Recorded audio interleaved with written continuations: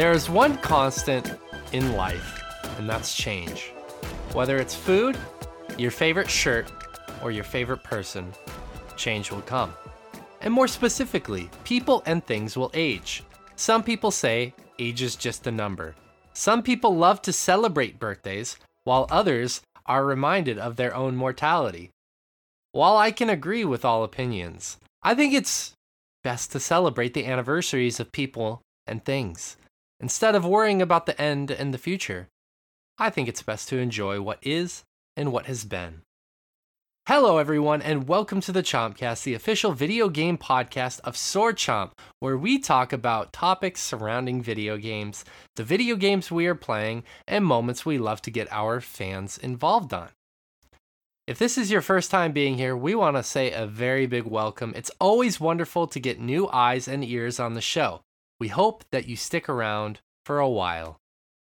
On this week's episode, we are going to be celebrating the 5-year anniversary of the Nintendo Switch. That's right, that one snuck up on all of us. We are going to be talking about some of our favorite games, favorite conferences, favorite moments, and much more.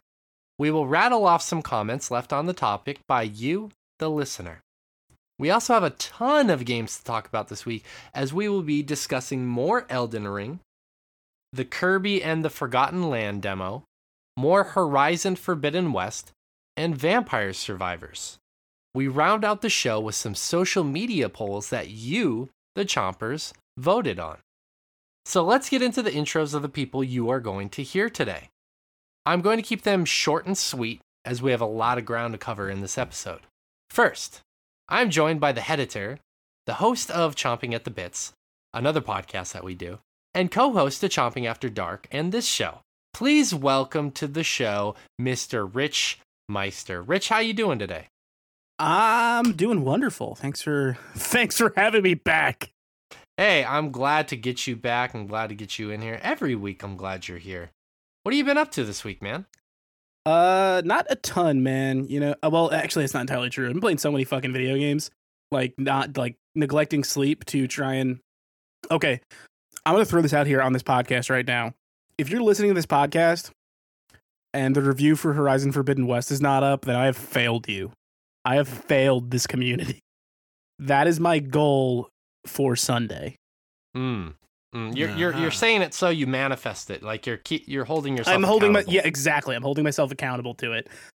Especially because I really want to get at least that off my plate before I start Triangle Strategy, because I've already sort of decided that I might get some sort of impressions up about Elden Ring at some point in the sooner future, but I kind of want to really take my time exploring that game because it is something else.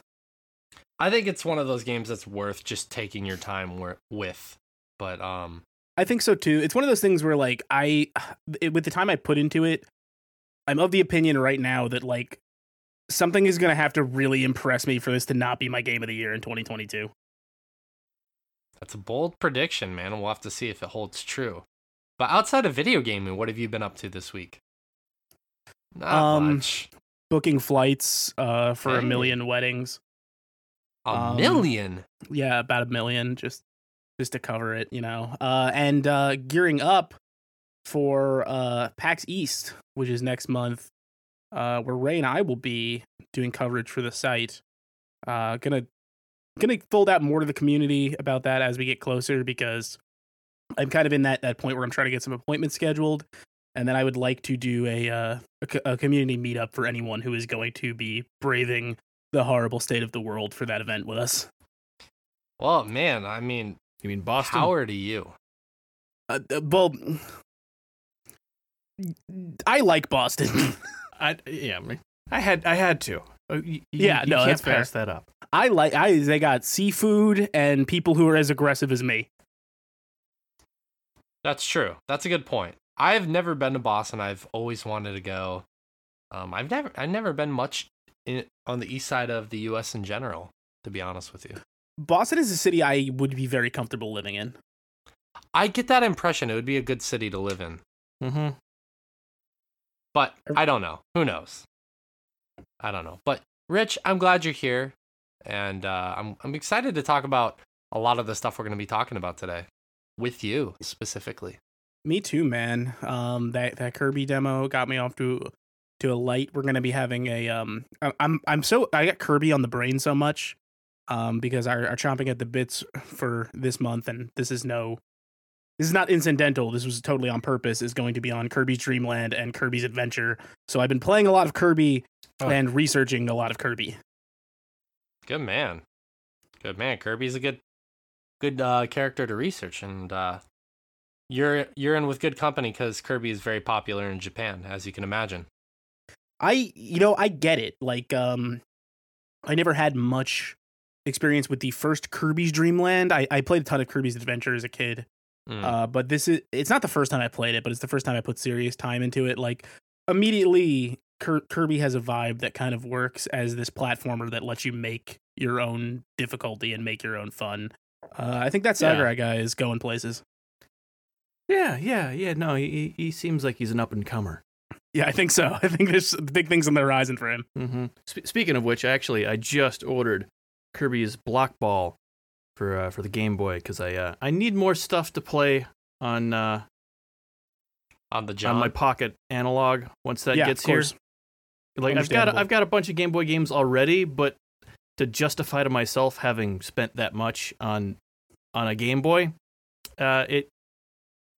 it seems you like need I something should. to show. Yeah, for. Well, exactly. I need some old games that I've not played yet. You know, Josh, like the chomping at the bits almost made me justify the pocket analog, but I think what's going to end up happening is this is going to finally be the justification I needed to get a Mister. Oh yeah. I think it's time. It's what's his name going to be? The Mister. I don't know. It really depends on who sells it to me, I guess. I think they get to name it. Mm-hmm.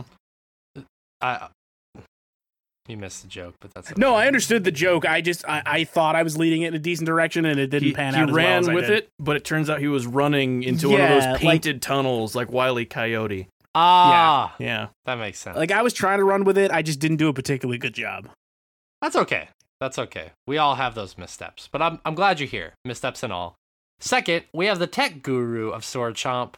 They handle editing, website maintenance, co-host of Chomping After Dark in this show, and business managerial duties.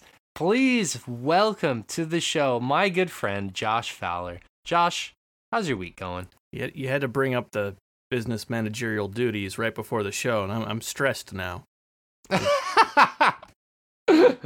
Yeah, I it's completely my fault.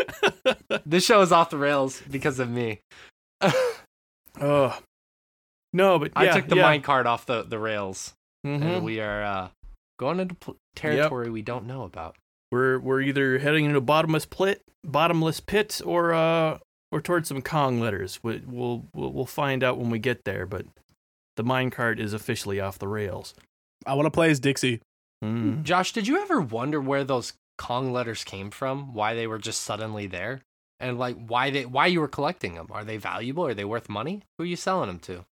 I assumed that was sort of a Deadpool situation where the Kong letters actually don't exist in the world, but they exist in the framing device that our characters can actually see.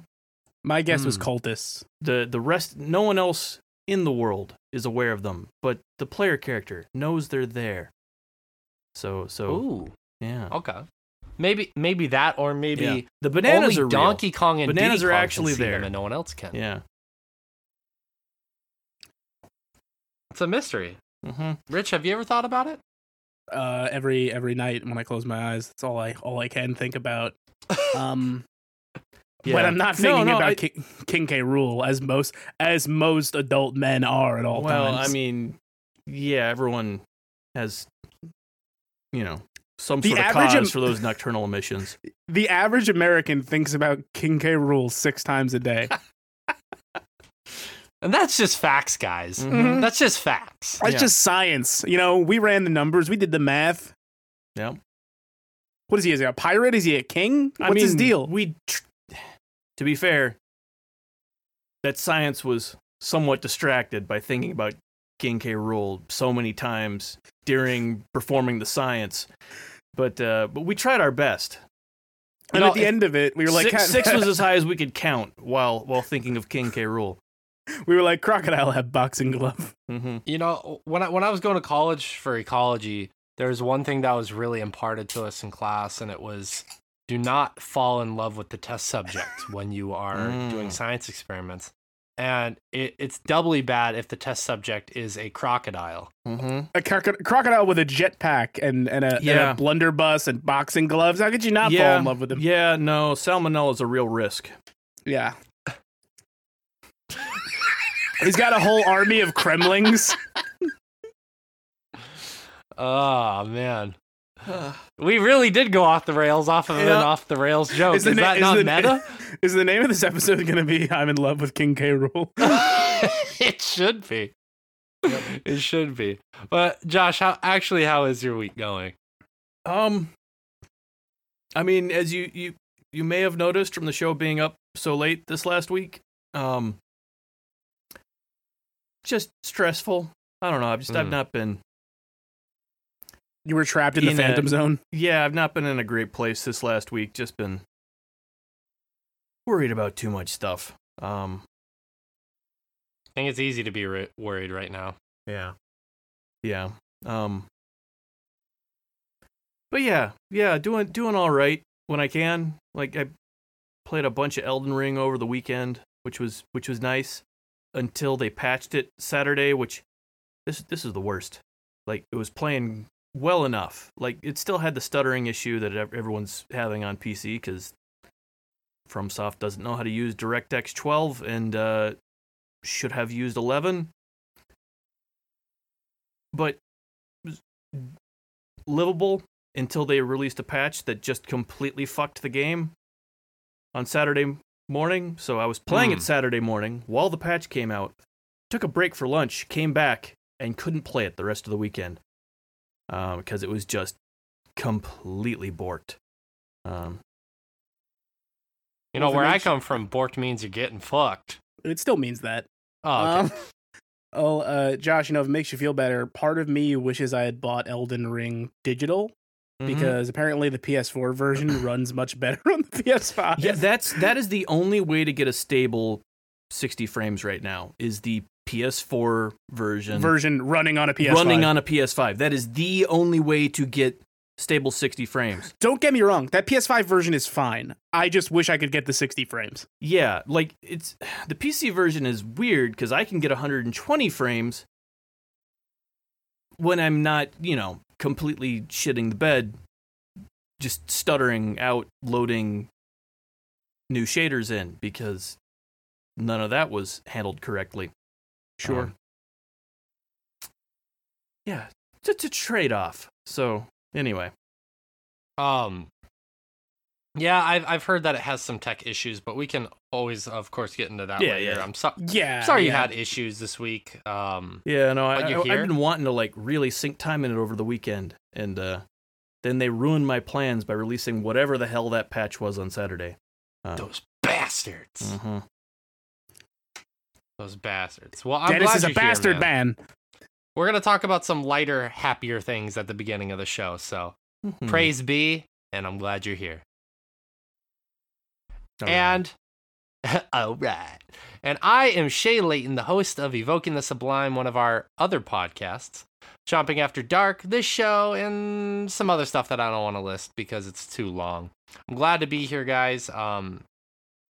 This week was really emotional for me. Around this time every year, my third year junior high school students graduate, and this is the last class of junior high school students that I'm going to see graduate, and it's my last year at my junior high school and my elementary school, and they were some of my favorite students I've ever taught, and it was really hard to accept that they're leaving, and I'm not prepared for it. It's like one of those bittersweet things, Mm-hmm. It's nice for them they're moving on, but yeah, there's a lot of emotion that comes with that. Yeah, I'm super happy. Like my kids are homeschooled and I have to kick them out every summer. It's rough. Go wander the streets. Yeah, and find exactly. your own Don't shit. see him again until fall when school Have a good starts back summer. up. See you guys next year. I don't I'm understand, not sure Dad. if that's how most homeschools do it, but I mean, they're street smart. They're I don't Your son understand, comes Dad. back Are we with a going bow to and camp? arrow. Where the fuck did you get this from? I made it. I'll see you September. No, but yeah, you're right. You're right. I mean, it's a really great thing to see them growing, and they're gonna move on to the next stage of their life. But man, it fucking sucks. Fucking sucks to say goodbye to them. Yeah. I've been like the last few days just randomly bursting out crying. Like I was in class teaching my elementary school students yesterday, and they were doing this project that they're working on. And I'm staring at them, and all of a sudden, like I'm biting back tears thinking about my students who just graduated. That sounds really inconvenient. I only cry in the 3 times I set aside during the day for crying. Exactly. Smart, man. Exactly. Yeah, when I know the big bathroom stall is going to be free, Mm-hmm. and I can just go at it. Yeah, no, it really helps to map out your coworkers' bowel movements so you can really get some quality crying time in. You can weep in peace with the stench of Occasionally- stale shit. Mm-hmm. Occasionally, you got somebody banging on the door, like, I'm having a really bad day, man. I need an extra cry. Can you finish up in there? Yeah, sorry, bro. Sorry, this one is mine. Nah, but We can do on it back a lighter to back. note, I've actually, because some students that I taught 3 years ago, junior high school students, they just graduated high school here. So I was able to reach out to a lot of them and say congratulations on graduating high school. And I've actually gotten back in touch with a lot of students that I used to teach 3 years ago. That's so cool. much so that 2 of the students that graduated that I taught years ago are going to come play basketball with me tonight. Cool. That's awesome, man. Yeah, and I think this is an even lighter note. God damn you, Josh, motherfucker. I'm sorry. You're absolutely right, too. Yeah, no, that couldn't be said on the show, but No. I'm not going to even remotely repeat that out loud, but no, so much so that like some of these students have reached former students that one of my students, she's in college now. She's going to college for learning about fashion and wedding attire. I've taught her sister who just graduated junior high school, and I'm teaching her youngest sister now. And I've talked to their I'm sorry. I'm so sorry. My brain is broken. I've Josh been is getting ruined. really Another into human character. being ruined me, and Josh is getting really into character I have acting to in our pass it chat. on. Yeah, It's okay. yeah. This is a terrible joke for the people To listening. pay it backward. Josh, I'll actually answer that question here in a moment. So That's unfortunate. you'll Rich, have more faith in me. Okay, all right. I believe Have it. more faith in me. You know me. I have more faith in me. Okay. So I've taught all 3 of them, and the middle one graduated. I was really bummed, and I saw their mother. I've talked with their mother plenty of times. Very nice lady. And later, the oldest sister messages me, and she's like, "Hey, are you still at the school? I want to come take a picture with you and talk with you." I haven't seen her in. I've seen her. I see her from time to time in the city that I live in, because her college actually is really close to where I live. But I was like, yeah, sure, come talk with me. I haven't talked with her in almost 4 years. So she comes through with her mother, and I just got to talking with them for a half an hour, and it was really good to see them. And I asked her, I was like, what are you, because she's on break from college right now. I'm like, what are you going to do? And she's like, I don't know, eat food. I was like, all right, what kind of food do you want to eat? And she's like, I want to eat sweets. And I was like, oh, there's this really great cupcake shop close to where you go to college. And the mother's like, oh, that's awesome. Let's go. And I was like, what? Huh. And I was like, you mean the three of us? And she's like, yeah, sure. Or you and me. And I was like, Okay. I was like, sure, let's all three of us go together, you know, because the mother is married. And I was like, yeah, no. But I will say this. The mother inside and out is a beautiful woman. And So you know, no, don't do it. don't do it. Don't do it, Josh. So you know about her Do inside. it. Do it. I'm trying to say Why? say Yeah. the heart Why do I is do pure this? and beautiful, Josh. What? That's what I'm trying. Those are the kind of questions we ask here on 98.3. The fuck. Josh, cut this fucking bit. Oh, this is supposed to be a heartfelt story. Why are you? I'm sorry. I'm broken. He's had a really rough week. I'm proud of him for one. Look, she's a very beautiful lady. She's also a married lady, and she's the mother of 3 children who I admire and have taught, and we'll leave it at that. I'm not even remotely, interested, but I thought it was funny and cute, and I think she was probably joking around. But inevitably, it turns out at some point the 3 of us are gonna go get cupcakes together. Yeah. JK, unless. What if we Goddamn it. kissed at the cupcake store? Kissed over that unicorn cupcake with the What if we- bubblegum walls. What if we kissed at the point of grace? Oh god, yeah. But no, it's just been like, in all seriousness, it's been really great to connect with some former students. It's been really nice, and some, like, the last thing I'll say about it, because I know I talk about my students so much and I apologize, is some of them wrote me letters after I had given them all, like, personalized letters. I wrote them all graduation letters, and so many of them gave me letters. And I was having this moment on graduation day where, like, first thing in the morning, right before the ceremony, I was saying hi to them, talking with some of them, and they would give me a letter, and I'd get like 3 of them. And then I'd run back to the teacher's office and read them and bawl my eyes out for like 30 seconds and then compose myself and then go back and talk to more students and then get more letters. And it was this hilarious kind of scene where I would get these letters, go read them, just bawl my fucking eyes out, compose myself, and then just repeat this 3 or 4 times. But yeah, Wholesome. I'm gonna be wrecked the next few weeks, because then I actually have to say goodbye to all the other students that I've been teaching. My elementary students are going to graduate in 2 weeks. Got to say goodbye to them, and I also have to say goodbye to all the other students that I've taught for the past 2 years. So I'm gonna just be an emotional fucking freight train over the next few weeks. Mm-hmm. So I think you've earned it. Yeah. I've earned those cupcakes, damn it. But anyways, let's get into the actual show. I want to say, if you end up loving this episode and want more content from us, please stick around to the end of the show, and we will let you know what you can access, where you can access it, and how. So stick around if you want to hear more on that. Let's get into the topic of the show. So I was so fucking surprised. It makes sense, but 5-year anniversary of the Switch was on the 3rd. Or 4th. Yeah. Oh, excuse me. It was on the 4th. And That's today.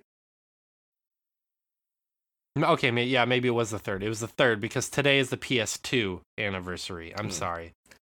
But I was surprised that the Switch has been out for 5 years already. It like, that time came and went so fast. And yeah, it makes sense for us to talk about it because it truly is one of the most unique consoles that have ever come out. And there's so much surrounding it as to why it's unique, why it's amazing. But one of the first things I want to do is get your personal first moment with the Switch. Not the first, when you first owned it per se, but whether it was, you want to talk about like the first time you heard it was announced or the first time you got your hands on one, anything like that. What was your first moment with this console? And Rich, I'm going to start off with you. what was your first moment with the Switch? I mean, I was 100% watching that announcement live. Here's a weird thing, because I might be conflating it. I was working at Destructoid at the time. So I want to say I wasn't on the live stream, but I was one of the, I don't know if I've ever talked about how like bigger websites like this do shit like that, but when you're trying to turn out articles at a rapid pace, and we would do this a lot around E3 since all the coverage is basically virtual. Basically, we're all sitting in a call like this, and some people are writing things up as they happen. And then since I was a newer guy at that time, I was one of the people who is just constantly grabbing screenshots and sending them to all the people who are writing about the current reveal so they can pick and choose the ones that make sense for the front page. Yeah, that sounds a little stressful. It sounds a little very, very different, obviously, than something we do, but it's fun almost. Like I always have a very specific memory of doing so for E3, and the first time we got Last of Us 2 footage. And it's that footage of Ellie and the other character who she marries, whose name escapes me at the moment. And when they kiss on the dance floor, and I just remember somebody in chat be like, "Tell me you got that kiss," and I'm like, "Sending kiss now." I'm like, it's important shit, man. You gotta get it. You gotta of course, I got the kiss. What do you take me for? I got it for personal reasons, but you can have it.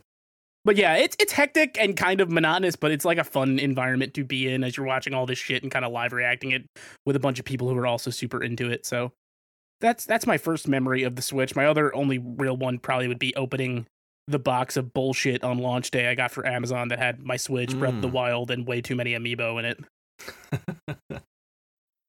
Yeah, that sounds equal parts stressful and exciting, just because, like you said, you're enjoying that with a community of like-minded people. Yeah. Like the stress kind of dissipates because you're having too much fun, and when you're nailing it, getting that positive feedback of like, "Good grab, thanks." Like everybody's just moving at light speed, and you're rotating out between, okay, I'm gonna write the next thing, and somebody else is gonna grab screens. It's a good time. Right. Josh, what was your first impression or your first memory moment with the Switch? I mean, I remember the announcement as well. I was not. I don't know. That doesn't stick out in my memory as much as actually getting a hold of the thing, and just unboxing it is always a fun time for me, and just the your first rooftop party with it. Exactly. I was never invited to many rooftop parties before the Switch came out. Thanks, COVID. And I finally had my golden ticket to all these magical these rooftop exclusive parties. Rooftop parties. Yeah. Your first day was packed. You went to the only park in the neighborhood without a playground, so you're legally allowed to be there. Loophole. Yep. Then you played a game of football where you put it on the sidelines and played when you were down, and then you went to a rooftop party where everyone played Mario Kart. Exactly. Yeah, but anyway, but in reality, I'm sure you remember this back in the day. The way the pre-orders were handled with this, they had certain numbers. You just got, just the console, and then they had certain numbers allocated to these different bundles that you got with a bunch of, other stuff. And I think by the time I was able to get a hold of one, I managed to get one with like 1-2 Switch and Last Minute Heroes? That doesn't sound right. That might be right. That was I don't know if the name is 100% right, but that was definitely a launch game. No, I know it was a launch game. I can't remember the exact name. It was something Heroes. Has Been Heroes. Has Been Heroes. Heroes is it? That was it was the roguelike thing where you play as retired heroes. I'm curious escorting these princesses to school. Which as someone. Anyway, you also got it launch day, right? I got that. Yeah, I got that. I got like those two, and I think like one other game launch day because I had to get that bundle in order to get one at launch. And I mean I got that, and I want to say I got 1-2 Switch and Breath of the Wild launch day. I bought Breath of the Wild launch day, but it was not part of the bundle that I was able to get because I don't think I bundled, but like everything, like I got the Switch on Amazon and then just ordered all the other stuff, so it shipped together. Yeah. I have a distinct memory of this, and this I don't know if this was exclusively an Amazon thing. For some reason, a bunch of Switch accessories had a ship date of like a week earlier than the Switch. Oh yeah, I remember that. I had the Pro controller for like a week before the Switch came out, Yep. and I was already in love with that controller because I was just using it on PC. Oh yeah. And then a similar thing happened with the PS5, where I had a PS5 controller. Long before I got a PS5 because I had the bought remote it anyway. for my PS5 for like a month before I was able to track down an actual PS5. Yeah. So that's a thing. Mm-hmm. I think that's an interesting first impression. For me, my true first impression, because I mean, like, we all saw the conference. For me, the first true impression was I was working at a GameStop during this time because I was supplementing income, quote unquote, on that meager pay. Actually, I was getting free games is what I was getting while I was in between doing lab research and field research, and then more coming to detrimental Japan. Income. Yeah, some kind of income at least. But I remember leading up to that launch, all the people trying to reserve a console. Oh, yeah. The fucking constant advertisement of that Has-Been Heroes game, which there was no way I was ever going to play that fucking game after hearing. It's really good, but they pushed it way too hard for what it actually was. I still have not played that. No, it's fun. It's I don't doubt it is. Again, but it's a roguelike with a really neat combat system, but like that was about it. Like it was pretty bare bones. It was something that should not have been pushed but for what it was really good. Sort of I don't even have a real reason for like why I never played it. I just never did. Yeah. Right. Yeah, it's that was my first like impression of it, but actually getting my hands on it, I remember the manager of the store, she had just gotten hers, and she had told me, she's like, I can get you one, right? Like, if you really want one. And I was like, I'm about to move. I don't want to spend, like, I wanted one. But the console's portable, Shay. It's perfect. Well, the the thing is, I needed the money to get here. Yeah, no, I get that. Yeah, I get that. So I had to put any little bit of money that I had away, and I'm so glad I did, because you did the responsible thing. You went on. That's not what I would have done, but you definitely did the responsible thing. Dude, I'm glad I did, because I ended up when I first got here, I actually had to borrow $100 from somebody just to eat, because I didn't. Oh I yeah, didn't, no. Even with being as frugal as I was, I didn't save enough money initially. I would have eaten potatoes for 6 months. I would have simply not eaten. Well, I kind of looked like that when I got here. I was 70 kilos when I got here, and now I'm at a healthy 80. Shut the fuck up. Dude, I operate in kilos now. I don't operate in pounds anymore. I'm sorry. I don't operate in pounds either. This is America. I use the dollar. Exactly. Jesus Christ. I hate you. Okay, well, for you I'm Americans, I was 11 154 pounds at 6'1" when I came here. And how much quid is that? And now I fluctuate between 176 and 178 pounds, which is a much healthier weight from, like, I was like penny pinching when I first got here, like right before I came here to right when I got here.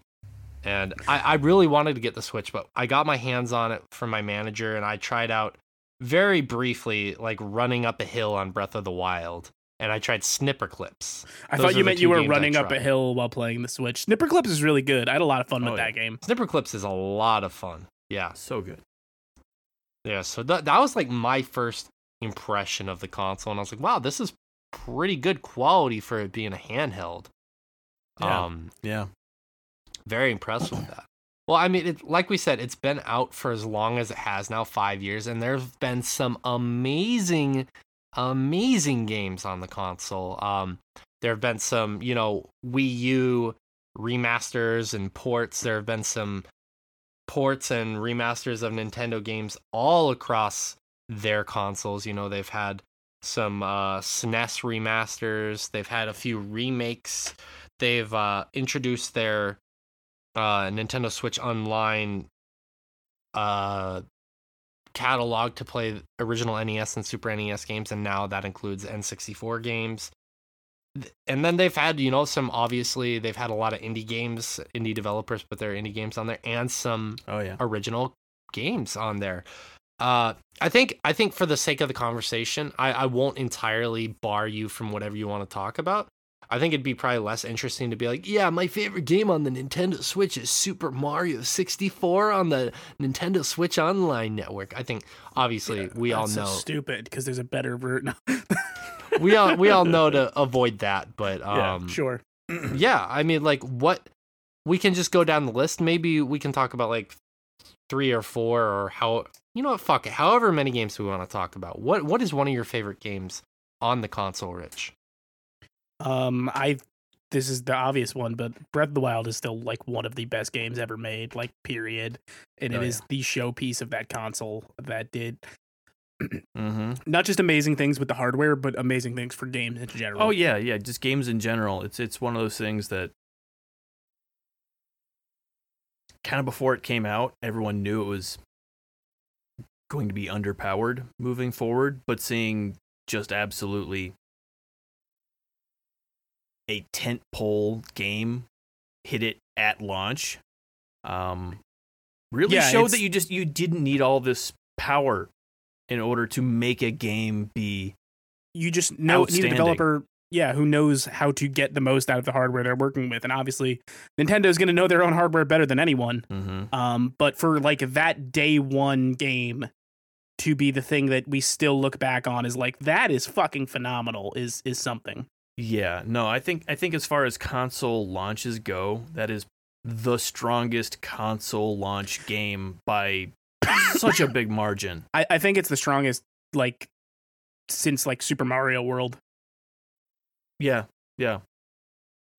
Absolutely. Yeah, I mean, that I couldn't agree more, even though I'm very late to the party on that game, having only played it just over the winter break.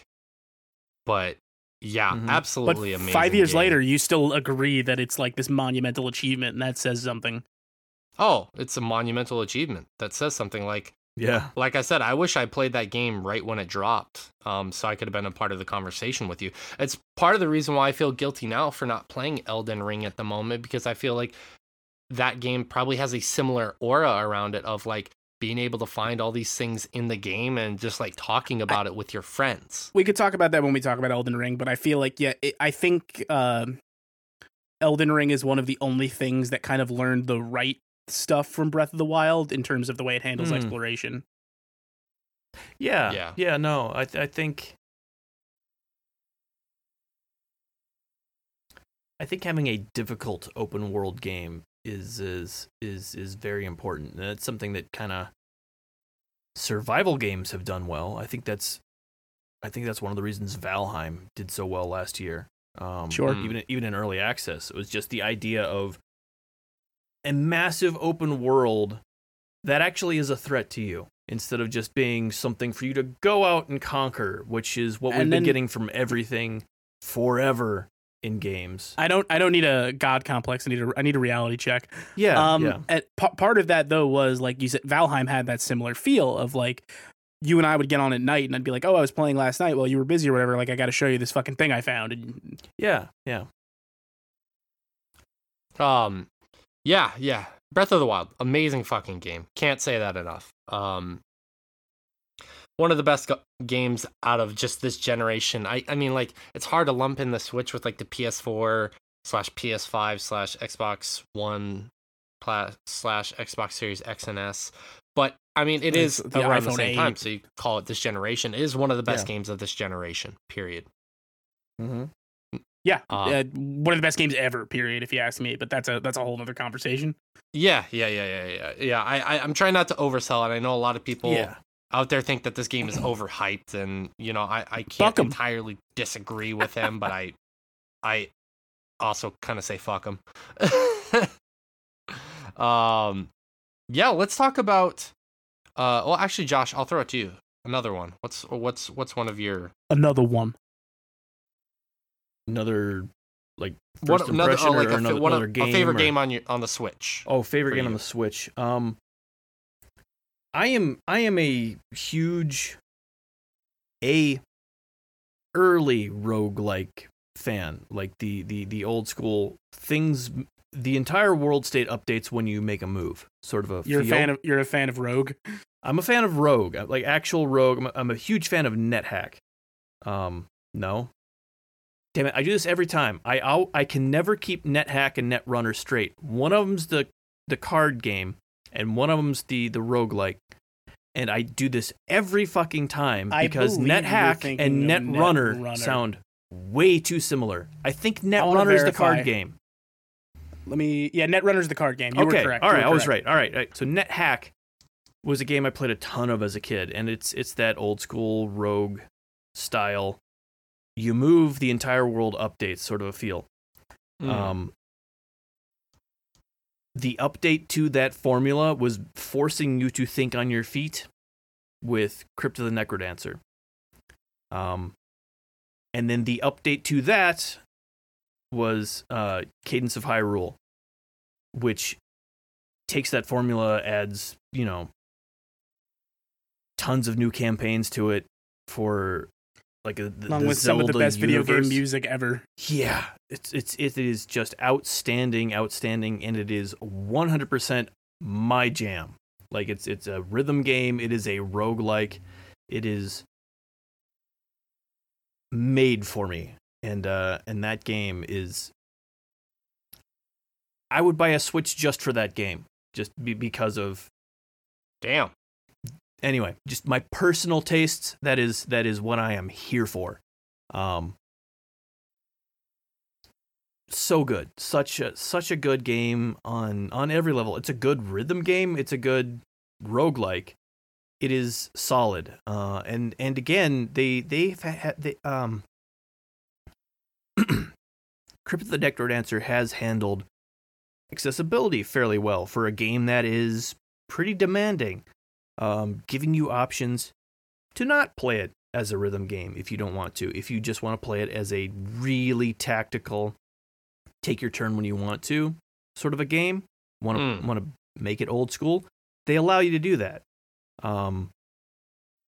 which is something that I think we need to see more of. We've been seeing a lot more accessibility in the AAA space in recent years, but as far as an indie game goes, they were kind of one of the first games to really, like here's our vision, here's what we want to do, but if you can't do that, here's another way to still play the game and kind of get it. They did that really well with the first Crypt of the Necrodancer, and then they took that and did it, as well with Cadence of Hyrule. I don't know. Odd choice, I think. I don't think most people would go there, but I think that's probably my next favorite game on the console.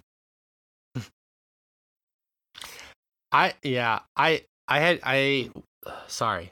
That's one of the games that I was kind of interested in, Cadence Hyrule, and I couldn't in good conscience prioritize it during the time where all the other games that had come out that I really wanted to play, and I kind of missed out on that one, unfortunately.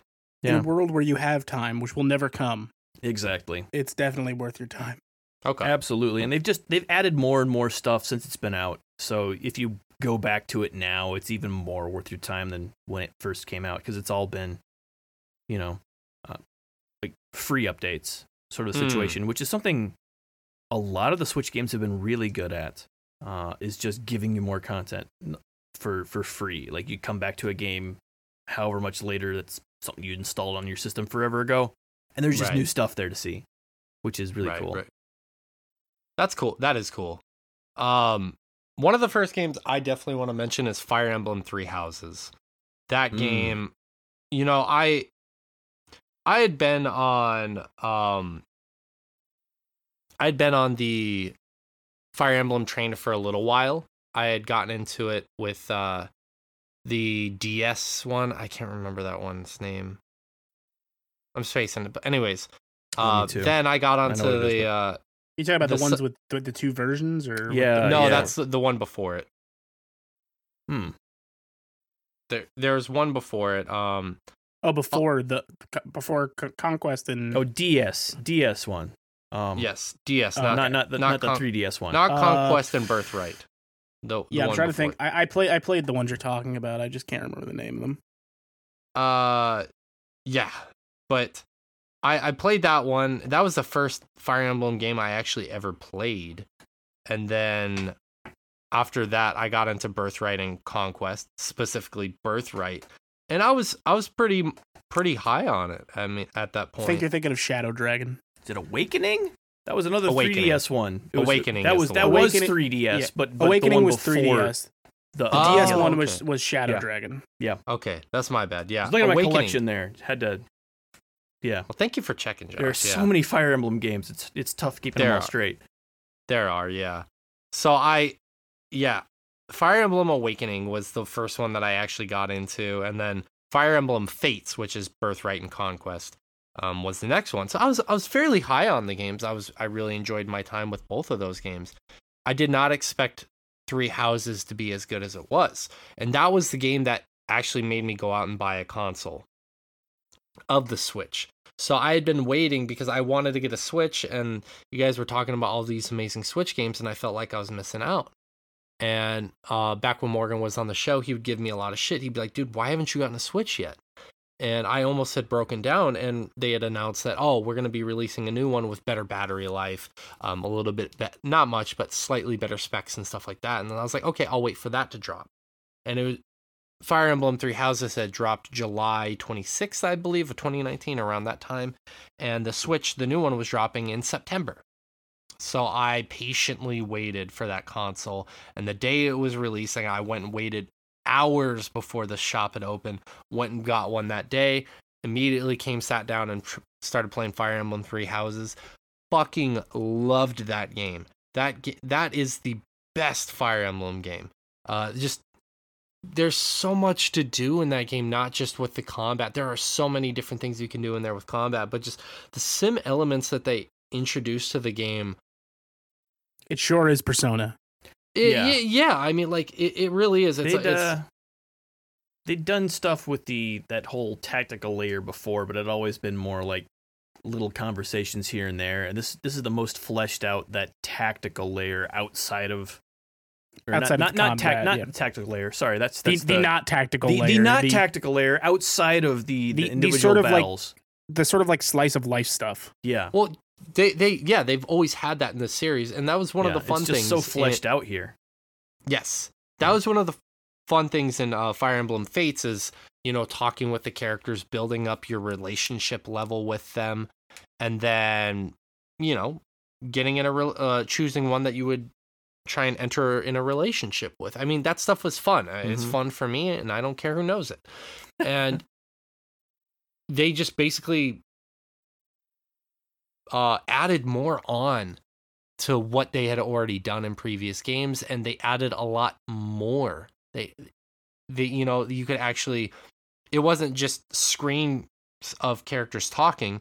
You actually go out and you run through the campus, which also added to the exploration element of the school grounds. But you would go find each character and you talk with them, and you had opportunities to like have tea parties with them, go out on adventures with them. You could end up, depending on how much of a relationship you had with a character, you might end up getting into special battles with some of these characters, and your relationship with some of these characters would actually influence the battle itself in terms of their power or the special moves that you could do with them. And that's something it's tea time, I would yell. Yeah, that's something that has been there for a long time, but it was always like the most just arcane, hidden ways to actually access any of that stuff. That now it feels like such a big part of the game, and like clear inspiration from series like Persona, which is smart, because when you're dealing with a huge cast of characters like that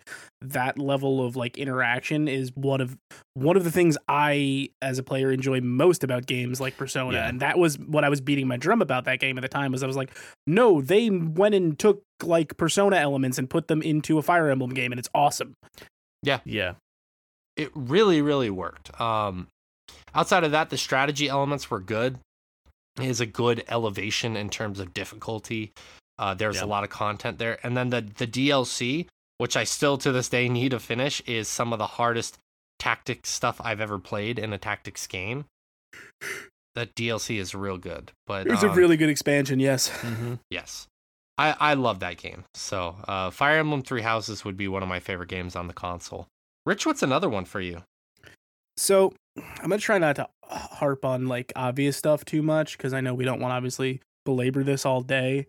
So I was thinking I think obvious stuff is fine. I mean, it's a celebration of the console. We should.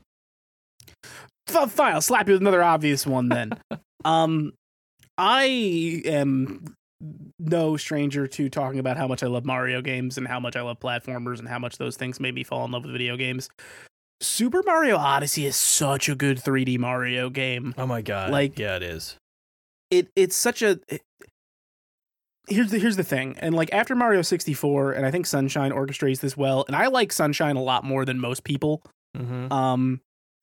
Sunshine is a lot of fun. Despite its flaws I love with some Sunshine. of the mechanics, it's a really good game. Some of its platforming is a little unwieldy, but I really like it, and Yeah. it's like purposeful design. But the thing is, like, so many people were of the mindset that like those proper big 3D Marios, we're going to have like this, oh, well, everything's like a gimmick now.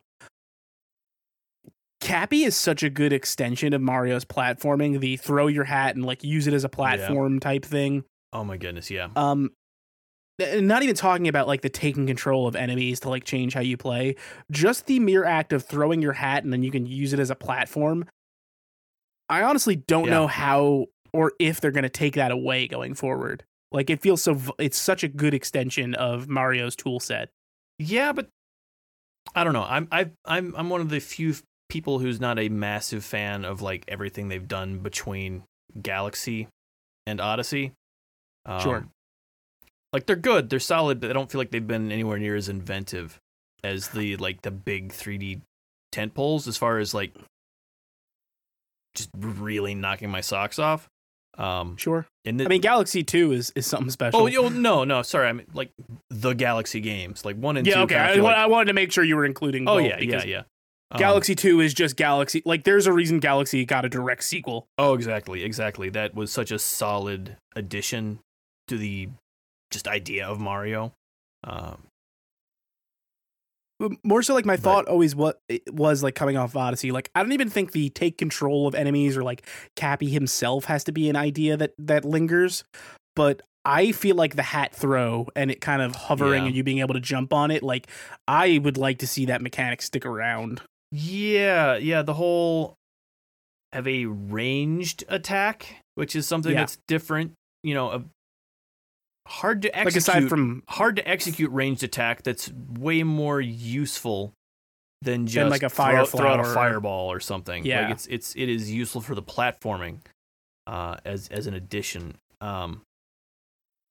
It felt like the most natural extension of that Super Mario 64 moveset that I've felt in a while. It is just the most fluid platforming out there, period. In that game.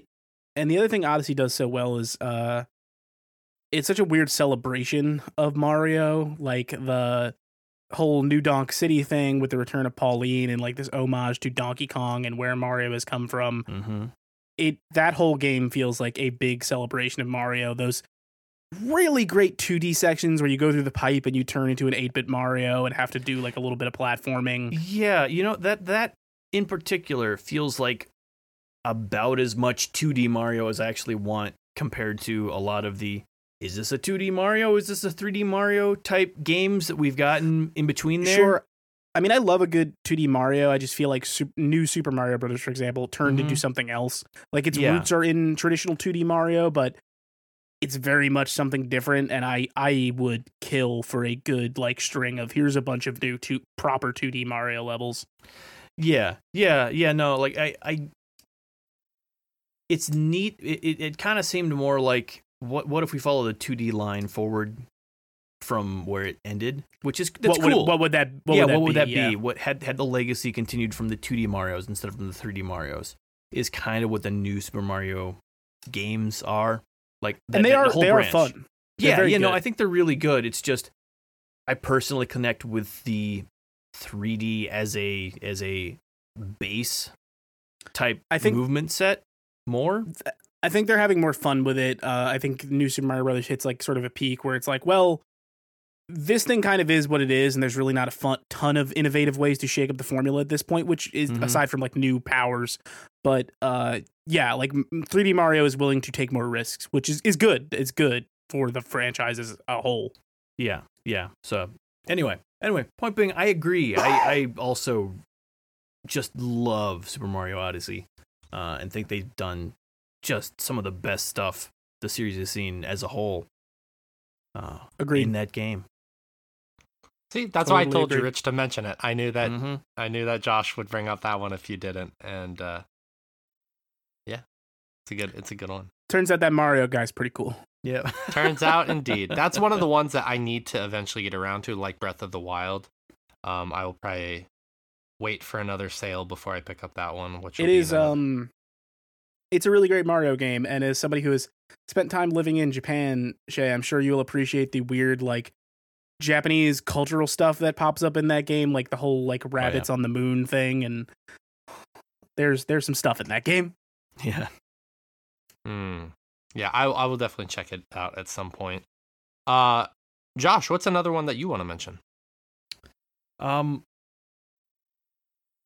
trying to think of anything that's like Switch exclusive. Because like we mentioned earlier, it has been such an outstanding console for indie games that this I'm gonna generally bring up I buy indie games exclusive on Steam if I can, but this machine has been the console that's like, oh no, you want this game on Switch just because. Yeah, there's a number of games I don't even think it has to be like, oh, there's a number of indie games that like come to my mind as like, this is best enjoyed on Switch. Like the Switch is the experience. Mm-hmm. Yeah, and like there's a ton of those, a ton of either indie games or just finally getting us access to other cult games like Moon. That they ended up coming out on the other consoles as well, but like get it on the Switch. It's such a good game to kind of much later. Yeah.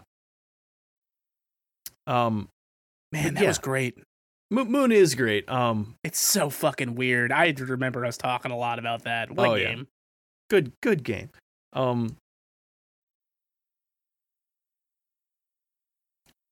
mean, it's super recent, so I don't want to go into it too deep. But Metroid Dread, is like, it's got to be mentioned. Yeah, no, it has to be mentioned. I mean, especially giving it to us without warning, just like a couple months after announcing it, is just the way to have done that, because 2D Metroid games have been something I've loved for ever at this point. And for 20 years. They've done nothing to suggest that they still cared about that. Or we're working on one. Yeah. In fact, like, this was the title when this game was in development like a decade ago. Mm-hmm. Yeah. No, it like I'm a big Metroidvania fan in general. And this is a real good one. This is a very good one. This seemed to have taken all the good ideas from that Metroid 2 remake that came out a few years back now at this point. Yeah, that was probably, I think that was the last thing I played on my 3DS. Yeah. Yeah. But the idea of a melee like counter move to add to that tool set makes the game so much more interactive than it was before. Like it was let you play way more aggressively. Yeah. It's such a good feel to add to that formula. Because it's not like the games were overly stale or anything, but it is such a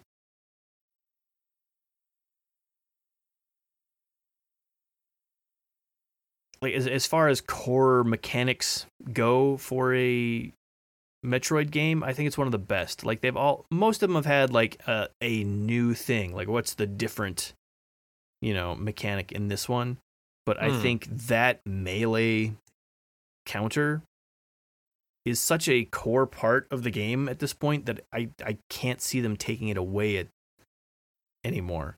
As far as how it makes the game feel, it is just. I've talked about this before about how satisfying parry mechanics are in general, but having that in a Metroid game is ridiculously satisfying. It took a game concept that I already loved that much and made it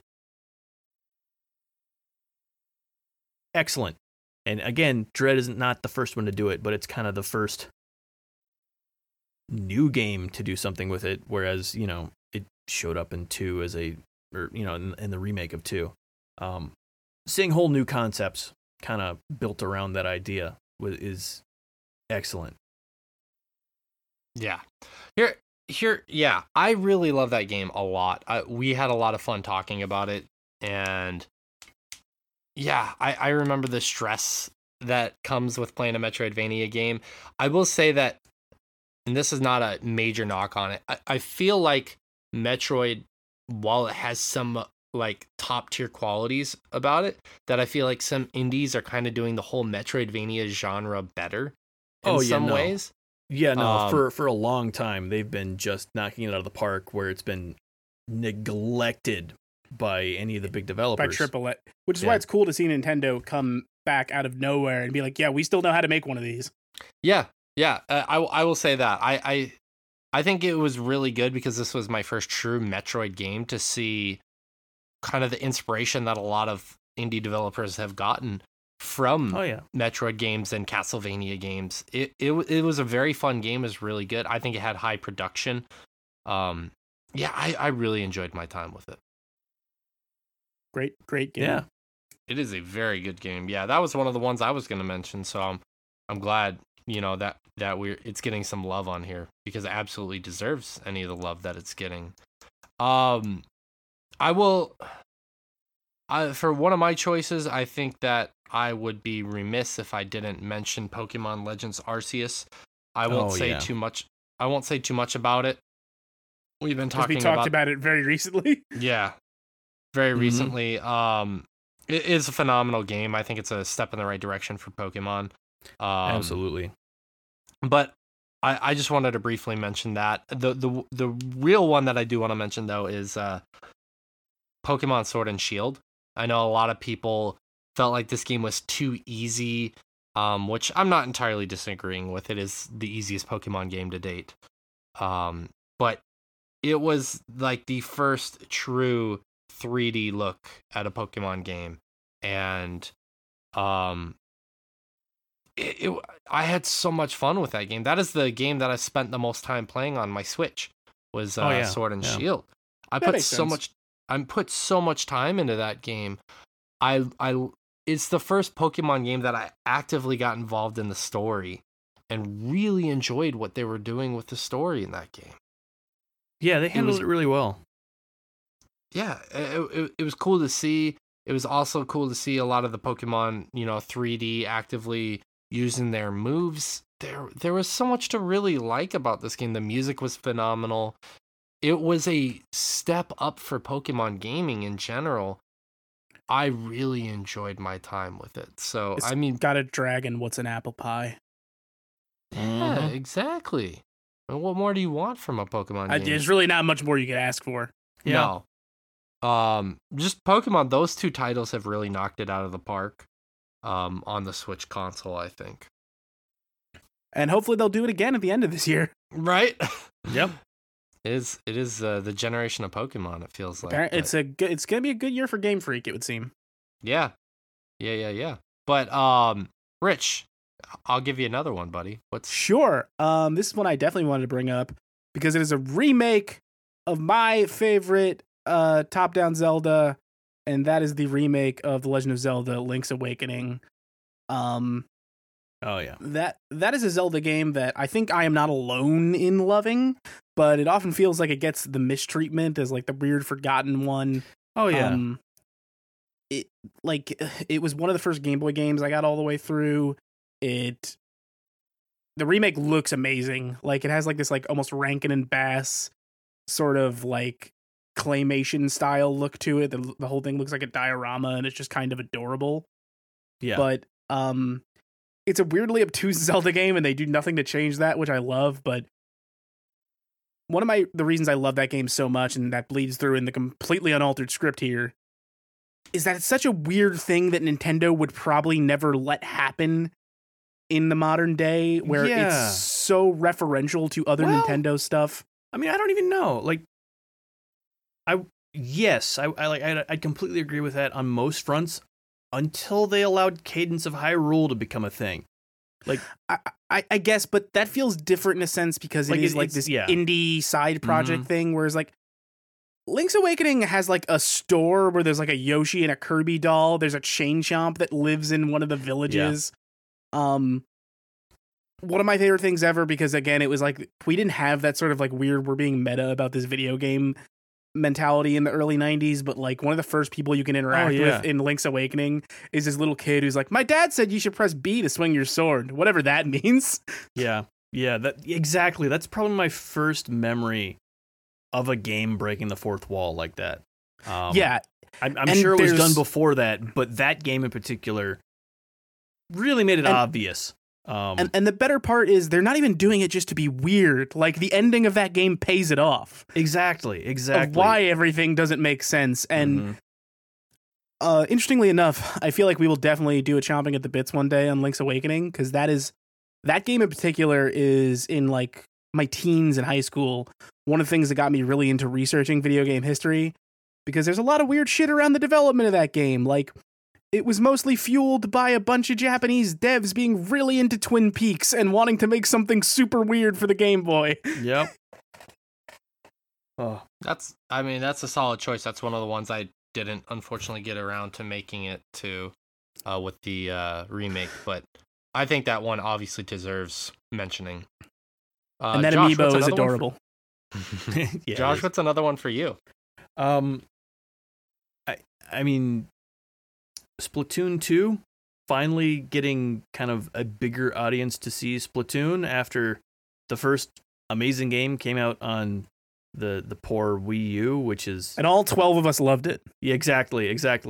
But even outside of that, just Splatoon 2 is excellent on its own merits. It's such a good follow-up to that first game.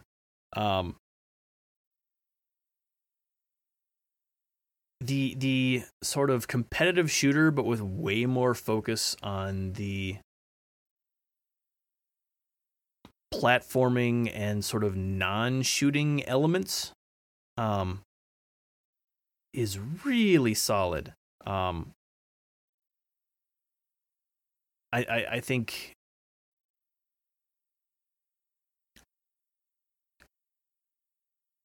again, kind of like most of what I'm saying here is kind of applying to Splatoon 1 as well, but so few people got to play it, unfortunately. But just the very idea of having, a shooter that's area control, but like with a very immediately tangible way to see the area you control, by having you actually painting the areas. And getting, the minor benefit, it's not a minor benefit, but being able to swim through that ink, go so much faster, is such a cool mechanic, just period, as far as any multiplayer game is concerned. Right. That it is kind of a shame that it has not caught on as much as it should have in the West. Like, I feel like there's still a lot of people who love it, but... I'm hoping 3 changes that. I'm hoping 3 makes a bigger splash. Me too. I kind of feel like it was still early enough on in the Switch's life cycle that people weren't, completely on board. It was still tough to get a Switch whenever it came out. And also, I think it was one of those things where, like, people were almost surprised by Splatoon 2 because, like, when we first saw the video drop for it, everyone just kind of assumed, like, oh, they're going to port Splatoon 1. Of course they are, because the Wii U didn't have... Yeah, they'd been announcing all those other Wii 1... But for them to be like games, it's a full new game, was like, oh, that's awesome. Yep. And now we're already moving on to Splatoon 3 because of that, which is fucking cool as shit. Yeah, and I need more people to get into that game because it is just so well thought out. Just like all the mechanics play into each other in such satisfying ways. In order, like it's a multiplayer game mostly, like the multiplayer shooter, but every mechanic is so well thought out and so well implemented that the campaign is just absolutely top tier because it somehow feels like a totally different game because of the platforming elements. Yeah, it's because they've made everything work together so well. Like you can still do all the stuff in the campaign that you could, like just if you're in a multiplayer match. As far as like, okay, they're not giving you these weird new tools in the campaign in order to spice it up to get you through it. It's just the mechanics are so fleshed out that you're not gonna accidentally find them in a multiplayer match. So let's show off everything we've done to make this game as fleshed out as we did. Like it's up there with like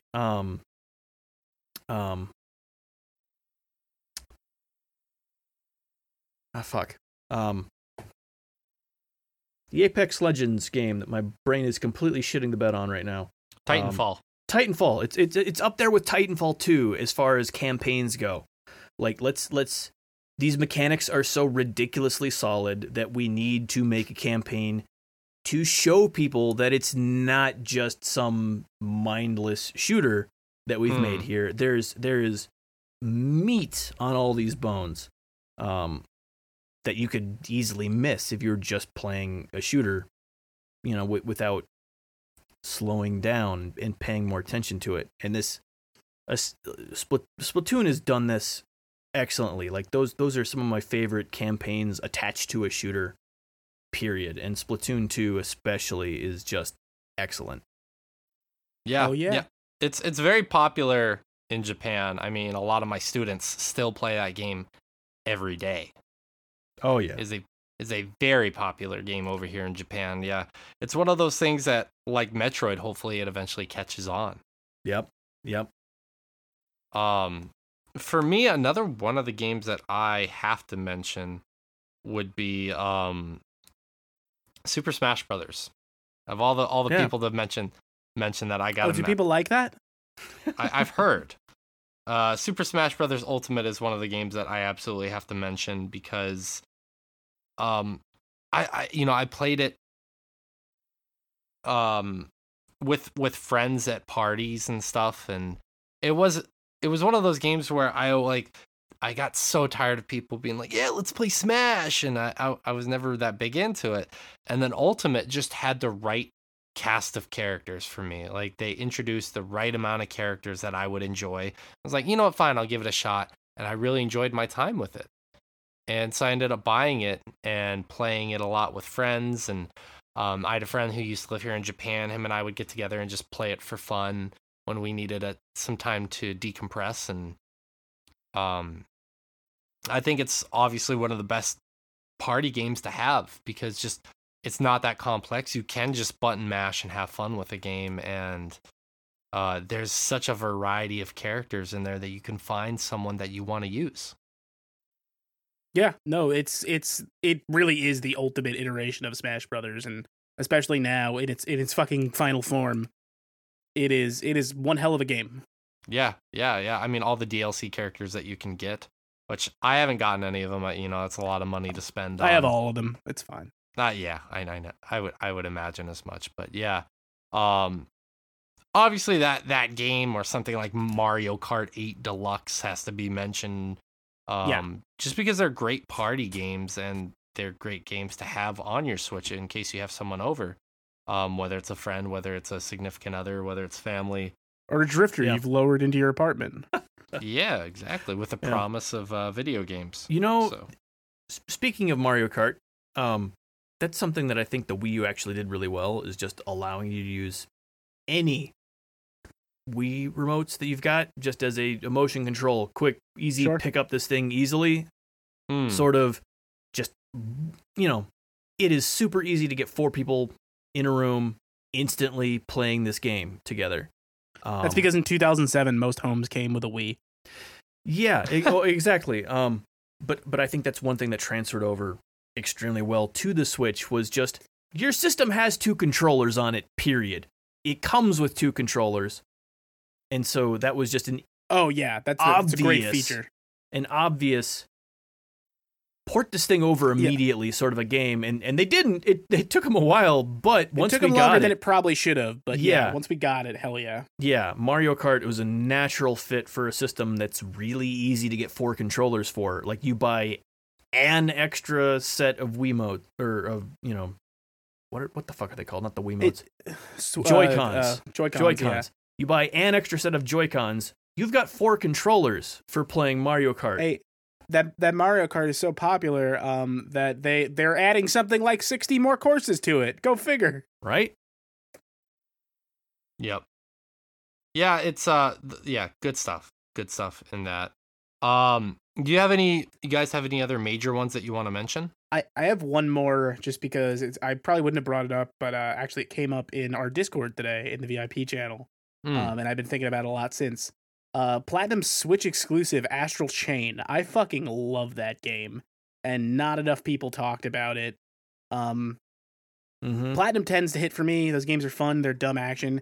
Astral Chain is a really fucking weird one, where you're like some kind of future cop, and you've got like a JoJo's Bizarre Adventure stand, and that thing is one of the most anime games I played in the last 5 years. Like, it goes full shonen anime towards the end where you've got like a transformation sequence. It's fucking wild in ways that I think only something like Bayonetta comes into the threshold of. Astral Chain is crazy, and I love that game. Yeah. I mean, that's a solid choice. I think it's one of those ones that a lot of people missed out on, unfortunately.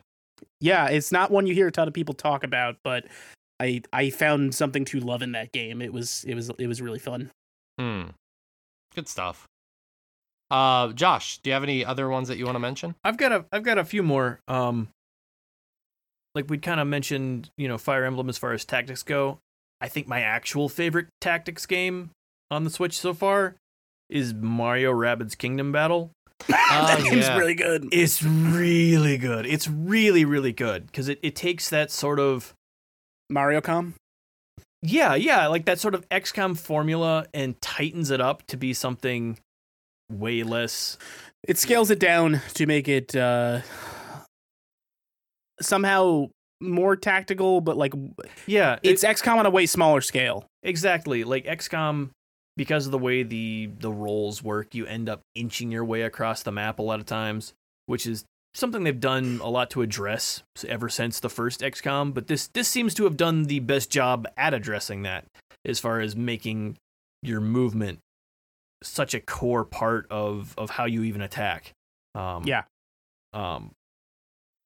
It's an excellent evolution on that formula and just such a satisfying tactics game in general.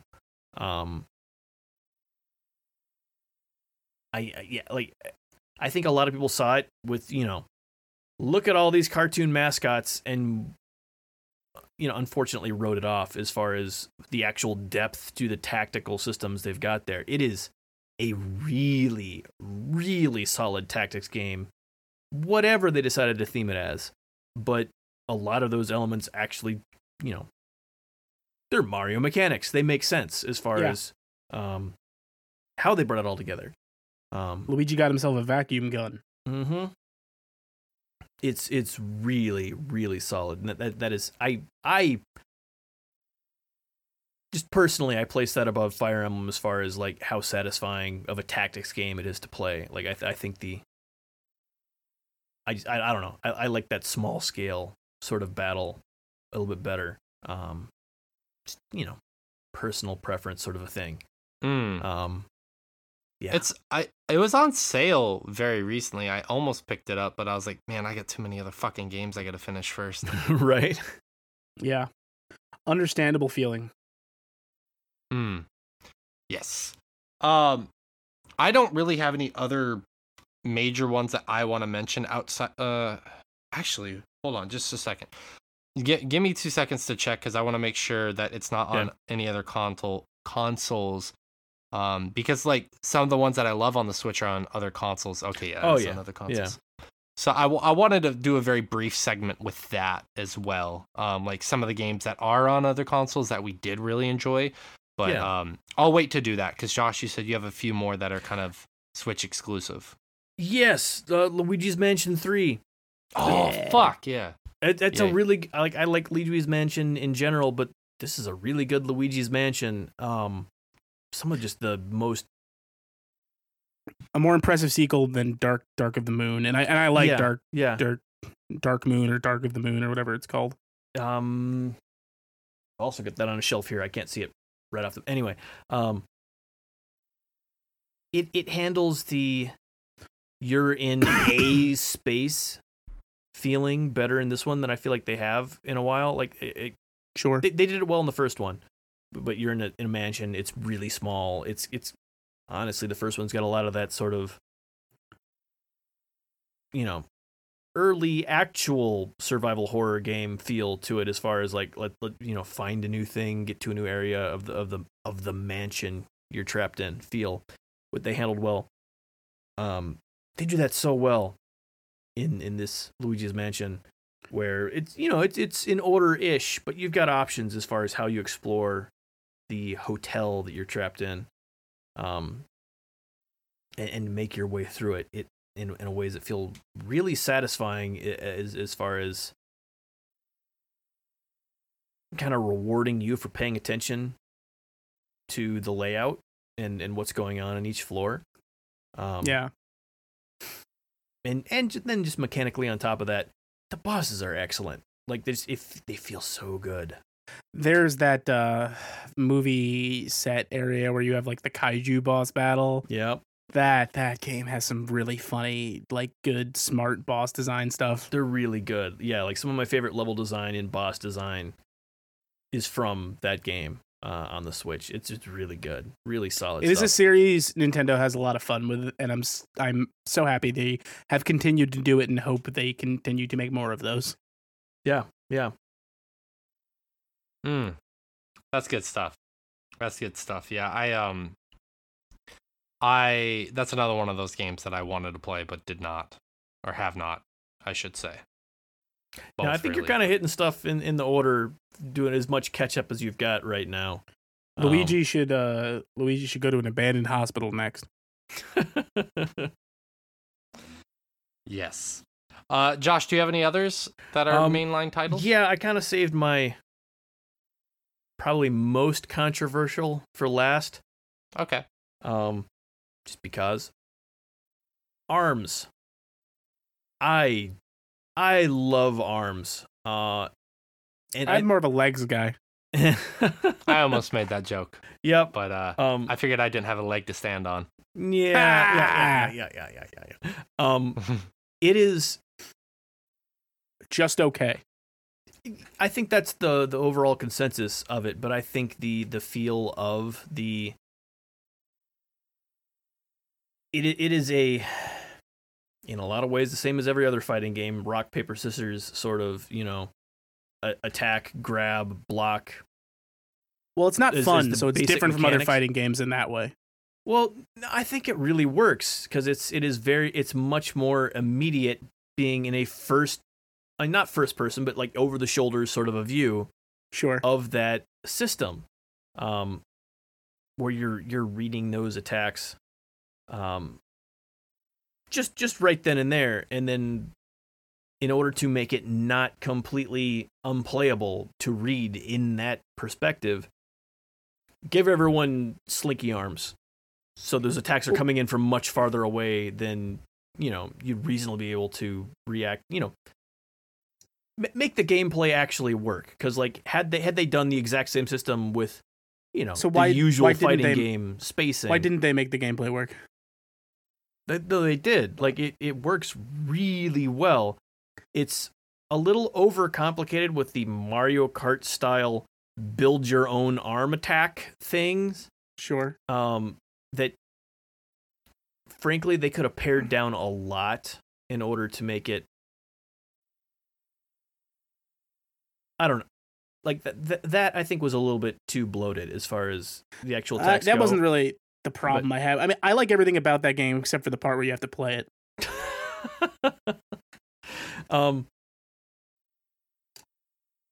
Yeah, no, I don't know. Like I think it's really solid of a fighting game. As far as, you know, pairing it back to what a fighting game needs to be, which is something Smash Brothers has always done well as well. You know, you're not memorizing these overly complicated button inputs. It's just a matter of actually, reacting to to the actual fight going on, which is something I've always liked. Something that, you know, the paired back fighting games like Nidhogg and Smash Brothers, I really get into, and this is another one kind of in along those lines. Again, it's a 3D fighting game, which they all suck, but this is probably the best 3D fighting game. I think it's just this one that sucks.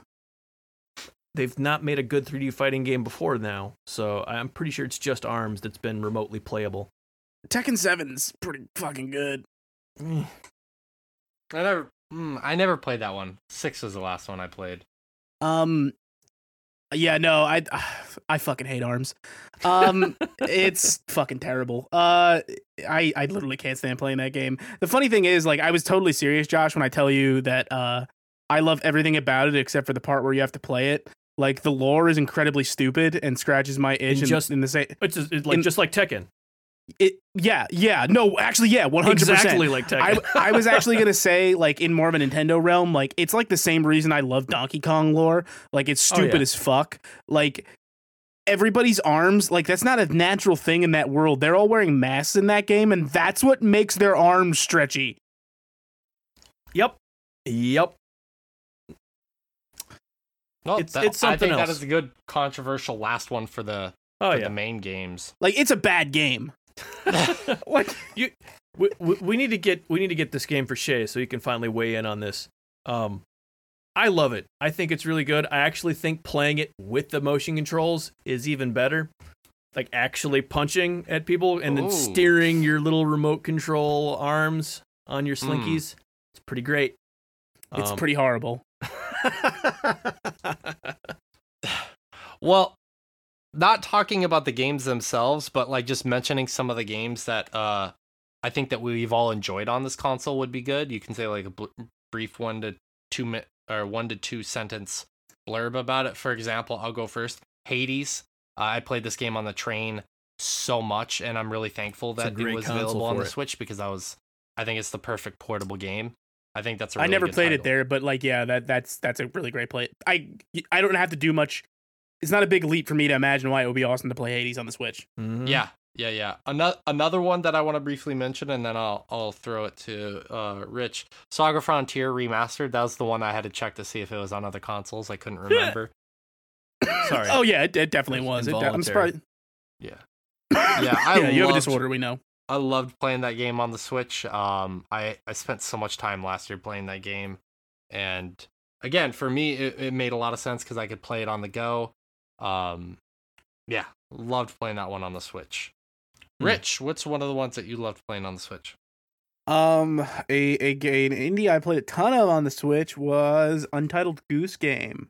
Oh yeah, fantastic game. Fucking great game. That goose is aggressive. And there's nothing quite like I played that game on a flight to LA, which was a really good way to kill a 6-hour flight.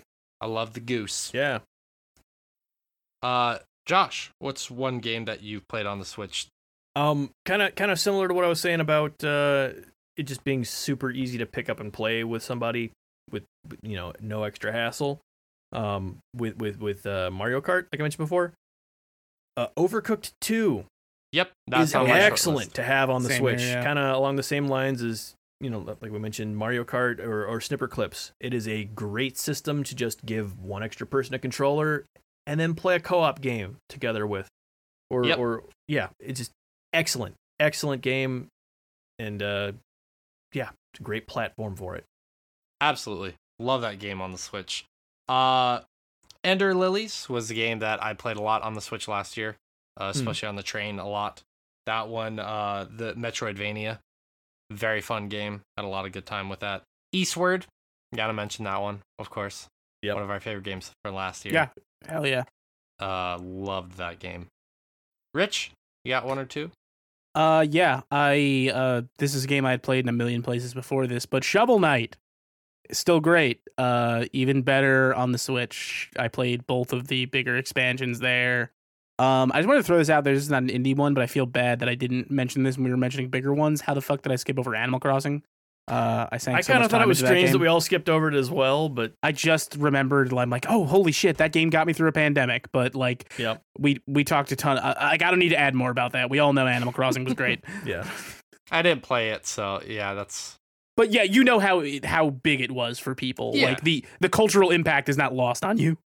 No, not at all. But yeah, I mean, like that's why I forgot about it. But yeah, I'm sure. Yeah, like I feel weirdly bad because it was something I put a lot of time into and was like during the height of the pandemic was a way I was spending a lot of time with my friends. Like we would jump in a Discord call and be like, let's go hang out in Animal Crossing and have some beers. Yep. Exactly. Yeah, we gotta mention that one. Josh, do you have one or two?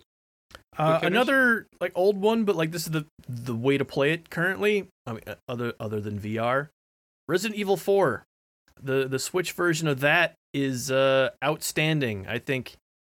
I mean, it basically takes everything the Wii version did so excellently, which was just the best port of it before the Switch, and just puts it on the Switch. That Wii version is the best, so that port makes sense. And like you were actually, interestingly enough, saying the only time I've had more fun with Resident Evil 4 was as I'm still slowly working my way through that Oculus version, because that is wild. Oh yeah, it's a great way to play that. So if you've somehow, I mean, it's old enough at this point that I'm sure there are plenty of gamers who never got a chance to when it came out. The Switch version of Resident Evil 4 is the way to go if you don't have a VR. No, even if you have VR, it's still worth playing more of the original version of it. The VR one is a totally different thing. Yeah. When you're literally shutting one eye in real life to make a sniper scope work properly. Yeah, I think that's a solid choice as well. Last one I want to just briefly mention is Monster Rancher, the 1 and 2 DX collection. Obviously, you guys know that I really love the first game, and I have a lot of memories with that game, so gotta mention that one. I think it's a great game to take on the go. Absolutely phenomenal game because it's a sim game. Essentially, you are training a monster and then battling with it, so it's a great on the go game. Yeah, that seems like that's a good form factor for that game. That makes a lot of sense. Absolutely, and that's the last game I'll mention. Rich, do you have any other ones that you want to mention? I feel like I'm weirdly racking my brain. There was definitely like, oh God, I feel like I'm forgetting one of my children. You know, it's just right. It feels shitty. I mean, I think we hit the big ones. I'm sure there's some indie stuff I wanted to mention that'll probably slip through the cracks. Yeah, but it's been 5 years. There've been a lot of games. Yeah, so many games. So much great stuff on there. I mean, the Paper Mario. I really like that too. Is a great Paper Mario game, and I think kind of takes it in a new direction that works really well for what they're actually doing with it. I really enjoyed that combat. It's been quite a while since I can say I've actually enjoyed a Paper Mario game, and it's not a fucking 10 out of 10 game, but it does some interesting stuff. Oh yeah, it's really good. It's really good.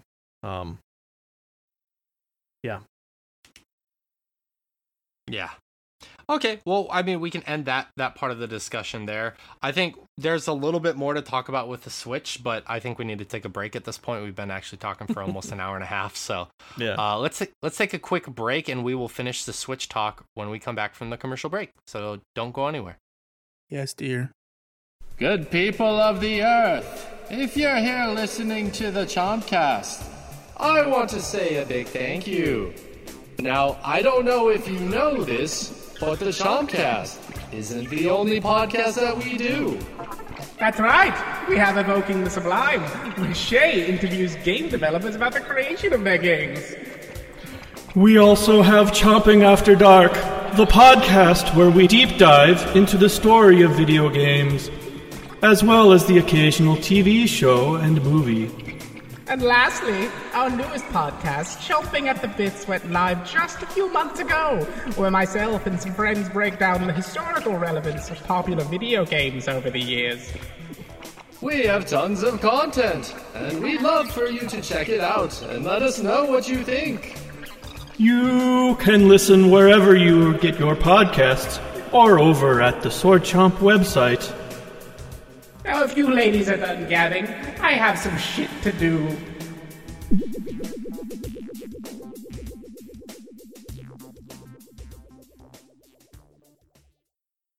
We're back. We just have a few quick last hitters before we give up the topic. I wanted to give you guys a moment to talk about your absolute favorite moment ever with a Nintendo Switch. Can be anything. What was your favorite moment with a Nintendo Switch, Rich? I think for me, and I've talked about this before, and it's like a culmination of time and place, because like shortly before the Switch launch is where I really got involved in Games Press.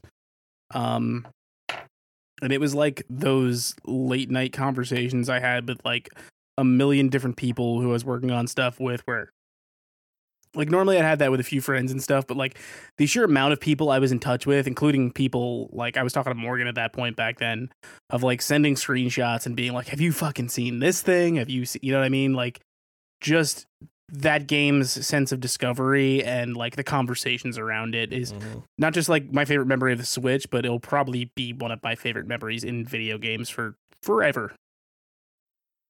That's a good one. Yeah, absolutely. Josh, what was your favorite moment? This one right now.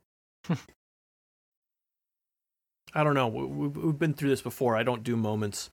That's true. That's true. But like as far as like kind of just the kind of overall experience, yeah, it's like that first time going through Breath of the Wild. Any sort of exploratory game like that, I think really brings that out. I think that's one of the reasons I've loved the Souls series as much as I have, because going through those at first, so little is known about them that kind of sharing that with the community and being able to add to a conversation is such a cool experience that we used to all get back in the day before the internet was a thing and everyone knew everything about a game a month before it came out. But yeah, Breath of the Wild was absolutely, like a cultural experience when it came out, as far as everyone sharing what they'd found in that game. Those moments are always the greatest. Yeah. Probably one of my favorite moments with the game, and I know or the system, and I know this is going to be a little bit weird, but there's a game called Ultimate Chicken Horse. I am very familiar with this game. Yeah. And I went over to my friends a few years ago here in Japan for a birthday party, and they had that queued up. And I come in there and I'm like, oh shit, I'm good at these type of games. And like I go in there and I'm just fucking stomping everybody. And then the birthday boy, he's had some drinks, he's like, all right, I gotta hop on this shit now. And him and I just had this back and forth battle with other people playing as well, but were they really playing? No. And we were just going to war against each other. They were playing chess. They were playing checkers. You were playing chess. Exactly. 4D chess. As is popular on the internet. But yeah, we going to war, ended up coming out victorious, ruined his birthday for him, slept with his girlfriend. No, not all that. I'm just kidding. I heard it's a fish story. I'm going to keep escalating it. I heard he lost his house after that. Took an upper decker in his toilet. Fucked his day up. No. Framed him for murder. Took his job from him. Silly bitch. No, but no, it was a lot of fun going to war with him, and he's like, he was a little bit salty about it, but we're still friends, and Yeah, it was that was my first like true moment of sitting down with the Switch, and yeah, I really enjoyed my time playing that game and that kind of actual party vibe with the Switch, which is what the commercials were intending you to have it as. So it's funny like that's what comes up for you, because one, that game is awesome, but like I have no association with the Switch for that. Like that is the game I bought a Steam link for. Oh wow. Oh wow, okay. That's interesting. I have two more questions for you guys, and this is a little bit more like philosophical and theoretical, I guess, in some ways, than actually just kind of like celebrating the Switch. Rich, do you think the Switch has been a success overall? Yes. I mean, I don't even think it's have to be a matter, like it is. It clearly is. It has sold gangbusters for Nintendo. Like after, honestly, they've been kind of on the down, like not, since the Wii. They have not quite seen any masterful success in the console space. Like the Wii U was a misstep, and what happened next could have honestly made or break them in terms of hardware development. The Switch is an inarguable success. Yeah, because the Wii was an unmitigated success, but got a lot of shit from core gamers. The poor, just misguided fucks that they were. But going from the Wii, which unfortunately was not, beloved by, gamers TM, going to the Wii U, which was just, like Rich said, just a misstep in general. And they were like, yeah, it's not for real gamers. And I was like, clearly you guys never played Trauma Center. Yep. Right. Yeah, I mean, simply put, yeah. I think it has been such a revelation, the fact that I can play high quality games. Not that anything like on the Game Boy or the 3DS weren't, but just in terms of specs and everything, being able to play that on the go has been such a revelation. I absolutely believe that it has been a success. Nintendo bridging its handheld and home console markets was like, it's one of those things where you at first you're like, aren't you just kind of cutting into your own success there? But it's kind of insane what they've pulled off, and I genuinely can't wait to see what they do next, because Nintendo has been known to get gimmicky at times, but this is more than a gimmick, and I think even they understand that like this is the type of machine they make now. Oh yeah. Yeah, they're very self-aware. Yeah, and I think that a lot of the weird, just bizarre indie stuff that only came to Nintendo kind of started happening with the DS and the 3DS, as far as, hey, we've got an online shop for these things. And there was some weird experiments as far as gaming was concerned that didn't get a lot of attention in the, popular space at the time, but I feel like a lot of that has kind of transitioned to the Switch pretty well, and people have seen, some of the out there stuff, and hopefully that, has found a bigger audience, and we continue to see more of that going forward. As far as that goes, I feel like there's been some success on that front, just because, it's infinitely easier to capture a Switch than it ever was any of their other handhelds, because you can just plug it up to a TV. So like the streaming audience was able to latch onto this in a way that wasn't possible on their handhelds before. Someone who had a capture card installed in the 3DS, that's a lot harder than what you can do now. Yeah. Yes, absolutely. So the final question I want to ask you guys, and then we'll get into some quick random facts and some quick listener comments. What do you hope comes next for Nintendo from the Switch? Like, what do you hope is like the direction going forward? What do you just want to switch to, like a more powerful console? What would you want the next step to look like, Rich? I think it's the easy, obvious one, which is a more powerful one of these.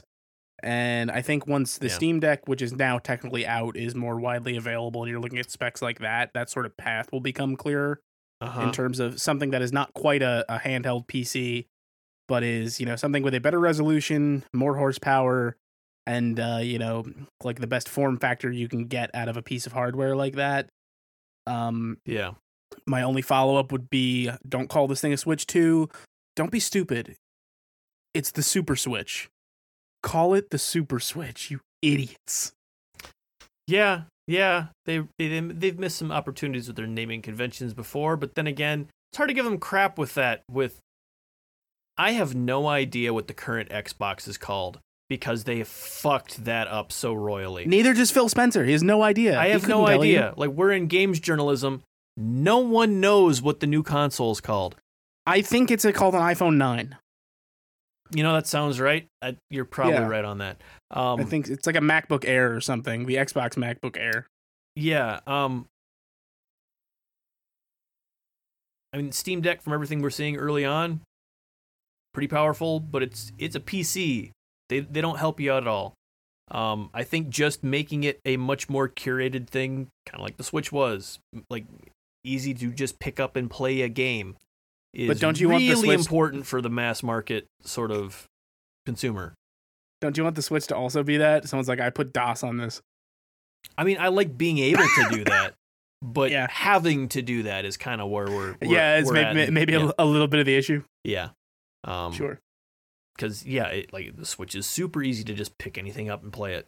And so it needs to be that simple. Agreed. Yeah. Do you guys want to see more reintegration with some like motion controls like the Wii had, or would you want to see them kind of work more towards VR integration in Nintendo properties? Is that a future you would want to see with Nintendo? I think the level of motion control stuff they currently have in the Switch is like a good middle ground, which is like those controllers are actually really responsive and they're good enough for if you want to do a gimmicky thing like that Wii Sports successor that's coming out. Yeah. But at the same time, like, for the most part, they just work like good, solid, real controllers when you need them to. As far as the VR thing goes, I know people have talked infinitely about the possibility of strapping that thing to your face. I don't know what kind of compromises you're making to make something like that work or be a reality.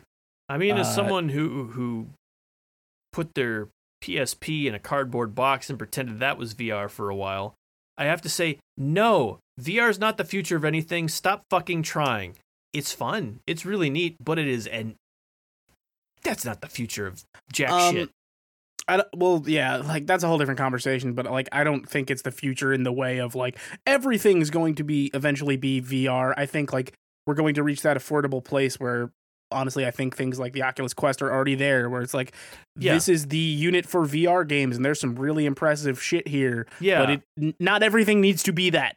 Exactly. I think it made it painfully clear when Facebook was like, "Oh no, you're just going to work permanently inside VR," when everyone's like, "Oh, I guess that's not the future then. That's not going to be a thing that happens because Facebook thinks it is." And they were like, "We're meta now," and we're like, "We're not calling you that." Yeah. Like, not that I'm a VR hater, but as far as it being the future of gaming, it's not. I think we're kind of seeing, as far as market saturation goes, about what we'll ever see.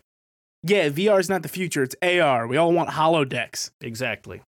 God, I would fucking settle for a holodeck. The holodeck would be sweet. That is the future. That is the future. But I mean, I don't have much more to add to what you guys have said. I agree with a lot of what you guys said, for the most part. So yeah, more powerful Switch. I'd love for all my games on my Switch to transfer over to whatever new model that they have, and I would be happy. I'm sure that won't happen. Yeah, considering their track record.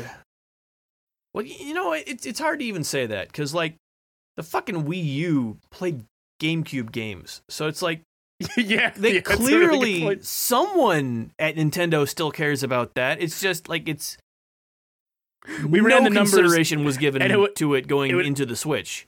It would actually be harder to make it not play GameCube games. Yeah, exactly. I'd like that. I would absolutely love just having your library continue to work going forward. But I'm with Josh. I think the Switch 2 should play GameCube games.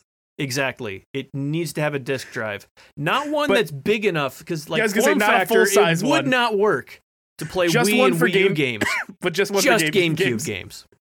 It doesn't even play original Switch games. Just GameCube games. Yeah, exactly. We just need a GameCube disc It also drive. takes PSP UMDs. Fucking why not? Yep. Yeah, so let me read a couple random facts about the Switch before we get into the listener comments, just for fun. Stuff that we didn't mention that I think is fascinating. It is the first true hybrid console. I mean, that goes without saying.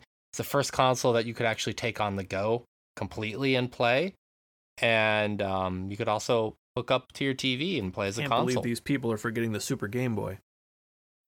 The Super Game Boy. The Super Game Boy. Y'all remember that? No. Oh, I remember that. It was basically a Game Genie style cartridge that you plugged another cartridge into, but it puts your Game Boy games on the Super Nintendo. I did not know that. Yeah. Okay. Well, the first mainstream Again, one. it wasn't a console in its own right. It was just like an attachment that lets you play those games on the Super Nintendo. Yeah, you take your bullshit and get out of here, Josh. Mm-hmm. Not in my house. You can click on the gray button on the home screen, and it will find your Joy-Con if you have lost it and you have paired your Joy-Con to the system. A random fact that I don't think not enough people know about. You can connect up to 8 Switch screens at the same time with Wi-Fi. So you can have mega screen, essentially. All right. That's the dream. Yep. That is the dream. I just need to find 7 friends. Exactly. And then and there are there are 4 different types of Switches. Only 7 to go. You're close. So there's the original, there's the updated one, there is the Switch Lite, and there is the Switch OLED. So just some random facts there for you guys of stuff that we had. Baby. Got to get those facts in. So let's read some quick listener comments. We didn't have a lot this week, actually. I was kind of surprised by that. I figured more people would want to talk about their experience. But yeah, I'll read a few of the quick comments that we have. Chuck Balls, I love that, said Mario Party with Not friends. what I do with them, but I respect it. Right. Mario Not Party anymore. with friends, which is a game we didn't actually mention. And diving into Metroid Dread on the OLED Switch. That is one of his best memories of the Nintendo Switch. Those are good ones. Mm-hmm. Yeah. Mario Party is always a good time. Marcelo Rabbi said, actually owning one. I wish I had games, though. You'll get there. Yep. Someday you will. Peyton Jones 02 said, booting up Breath of the Wild on release day and playing Smash with my brothers. Booting up Breath of the Wild is a very, very, very good memory. Just getting into that game is so wonderful. Kind of funny. Quality stuff.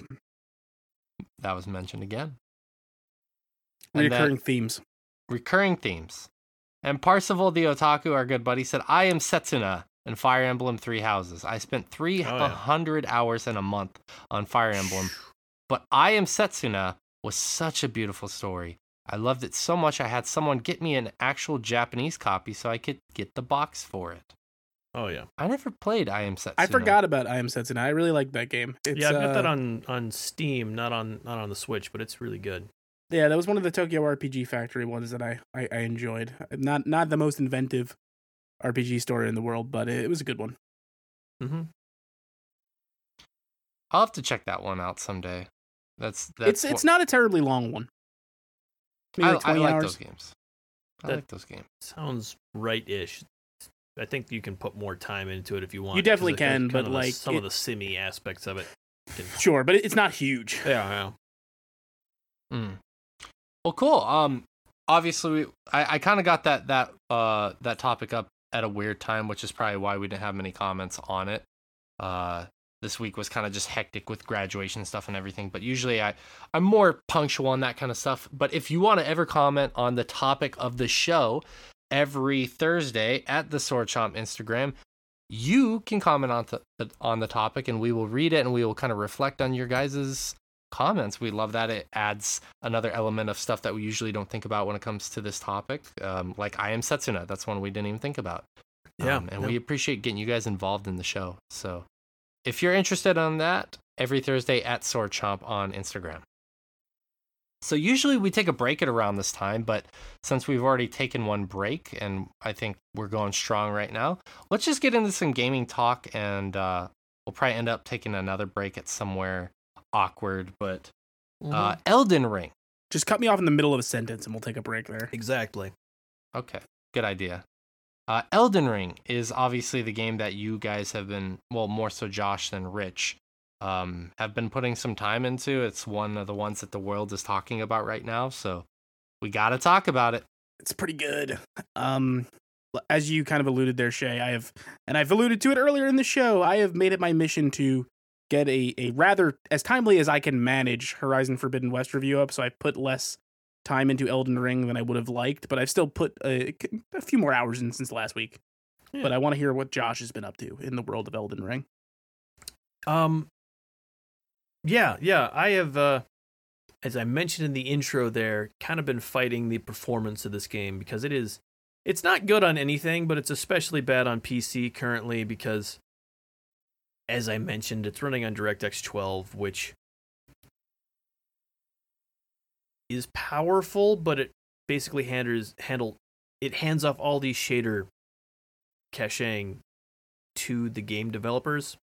And FromSoft dropped the ball on that front. So on PC, it is just, no matter what specs the machine is you're trying to run it on, it is a stuttery game. Anytime it loads anything new, it stutters, which is not great. And yeah, whatever that patch was they released on Saturday just made it even worse for a while there. I played a little bit more later on in the week after they released 2 other patches, and it seemed to be better, but also those are kind of initial impressions. I've not gone anywhere new to see how it would handle something brand new showing up on screen for the first time. Sure.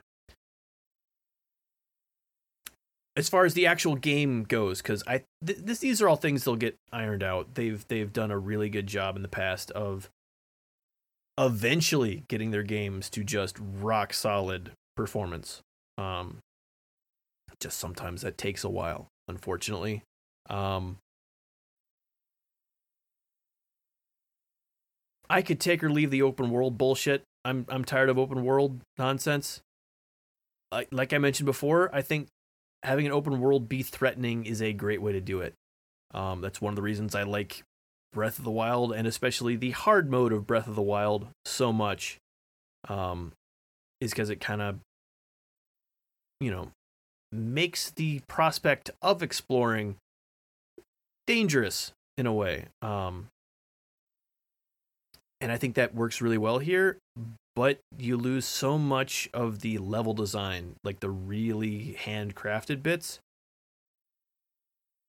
that I don't know. I think the open world exploration is absolutely the weakest part of this game by such a huge mark, and I understand why everyone loves it, because it's just the most video game to video game, and I don't give a shit. Like, I think the parts where anytime you find a much more handcrafted level, there's a kind of an underworld map that is much more handcrafted and less open than the overworld, but it all connects up to that overworld.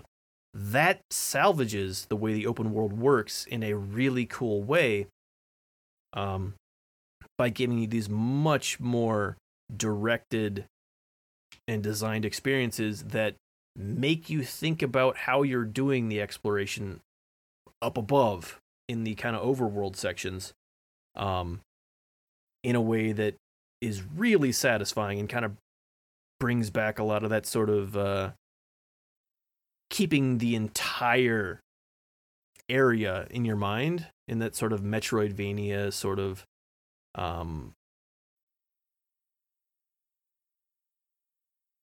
having to understand a space intimately sort of a way.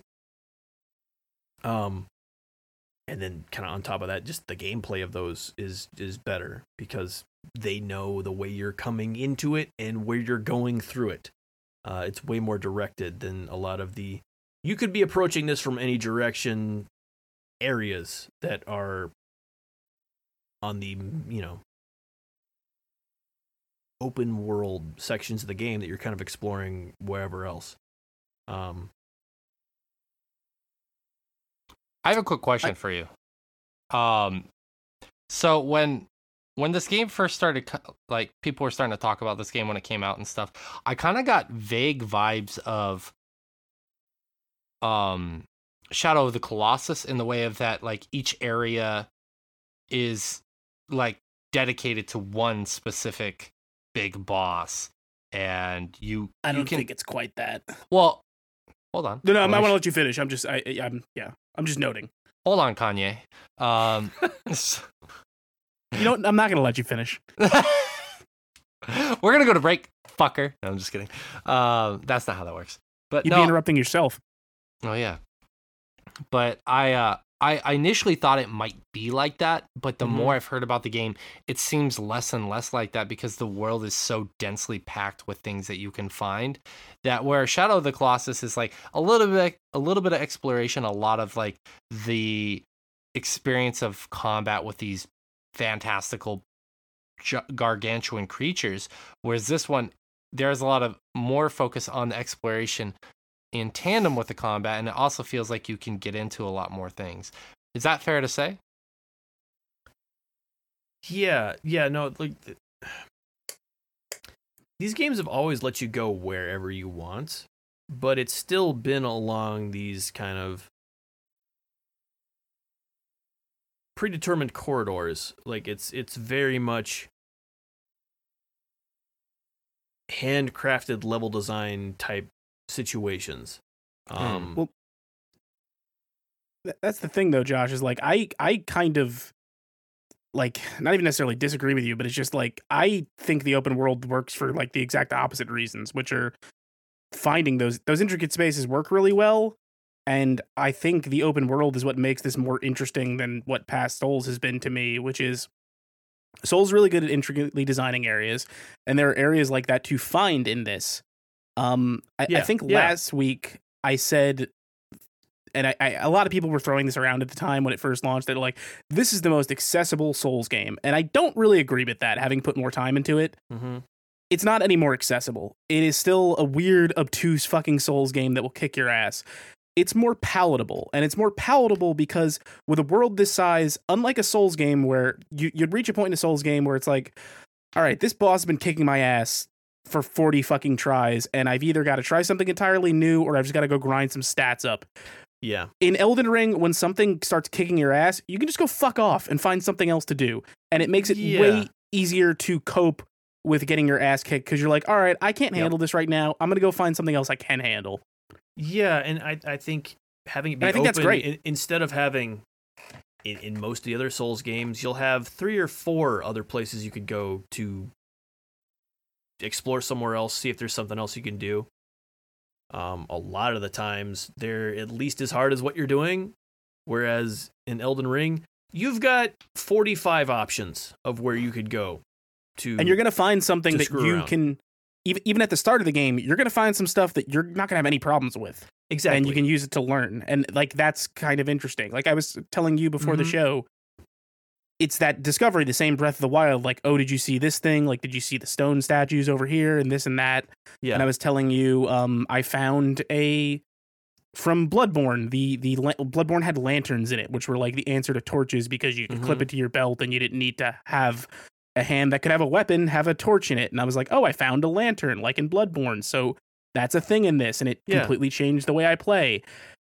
And the discovery of the, oh, have you seen this? Look at this fucking crazy thing is one of the more interesting parts of it. And the way being able to say, I'm just going to fuck off and go see what's over here instead has changed the way I would play a From Software game. And I think that's really cool. Yeah, and I think they do parts of that well. Like I was saying, like the way a lot of the open world kind of connects back to that underworld section, which is as big as the overworld, but way more curated because it's, you know, it's narrow corridors Yeah. and it's designed more intentionally. And there's a ton of other places like that. It's like when you find that castle that the first boss Margit is in, like that is a really like, that's just a Dark Souls level on this map. Yes, yeah. And I think that works really well. It's like it's so weird because like I think some of my favorite parts of the open world are the more Shadow of the Colossus-esque. You're just out in the middle of nowhere. There's really not a lot of enemies going on, but there's something weird going on over here. Like there's puzzles. There are secrets in this world, the same as there have been in other Souls games. But because you're less railroaded towards them, they feel really satisfying when you do. And find they feel that sort more of thing. intriguing. Yeah, and I think that is one of the upsides to having an open world, to find those things because they feel harder to find because there's just so much to look at. And there, I think there's those like things in those starting areas like everybody has seen, and that I'm like, I still don't know what the answer to some of this shit is. Like, I'm sure you've seen those stone giants that will kick your ass. There's an area like near the starting area where there's two of them pulling this giant chariot. Yep. And I can't take those motherfuckers, but every time I walk past there, I'm like, what the fuck is in there? Like, I want to kill them and find out what's in there so bad. Yeah. You only have to kill one of them to stop them from pulling that thing, and you can. Well, the main thing is not just that, Josh, is kiting like 6 of those guys and tricking them into killing each other. Yep. I don't know. Like I'm torn on it. Like I think for the most part, the open world stuff is just there. Occasionally it works really well, and occasionally it really takes away from what the game does well. I don't think your criticisms are invalid. Like it really works for me, and I think it's clear from the way it really works for a lot of people. Yeah, no, I absolutely think like I've talked about this. I don't know how many times. Everyone was when this first came out, you're like, oh, look how great this is. Like, it's finally going to dethrone GTA 5. I'm like, the fact that it's dethroning GTA 5 is the problem. Like, that kind of... That sentence troubles me just because I'm still in the boat of, like, they're like, GTA 5 is one of the biggest open world games ever. And I'm like, I don't know anyone who gives a fuck about GTA 5. Yeah. Exactly. Like it's just and like, all of the people I talk to play like because all the people that care about GTA 5 only play GTA 5. Yeah. And that I don't know. That's kind of some of the feelings I'm getting from here. And again, that's GTA 5 does not have dragons, to be fair, so it was never a fair competition. Yes. It's not just an open world game, which is what I was worried about. And I think the open world parts of it aren't the best. It's not that they're the worst, and they use them in interesting ways, but not strictly. Like it's the open world bits can be great, but they also can be some of the weakest parts of the game. I think they're mostly great, and maybe it's an unfair comparison because like it sucks that that's where my brain's at, but like there's something just delightful about seeing an open world map that is just mystery and is not covered in icons. Like it's the same thing Breath of the Wild did well. Yep. Like there are icons for like villages and points of interest, but it's not sensory overload with just an icon that's go do another one of these things. Mm-hmm. Yeah, and that's something we need to see in. I mean, everything. I mentioned this at the start. Like that's one of the reasons Valheim's so great. I want more of this. I want more of the actual exploration. Like they do handle this open world better than a lot of games. It's just it's not what the series does best, and it's doing something completely different better than most other people are doing it, but it's not the high point for me as far as what they're accomplishing.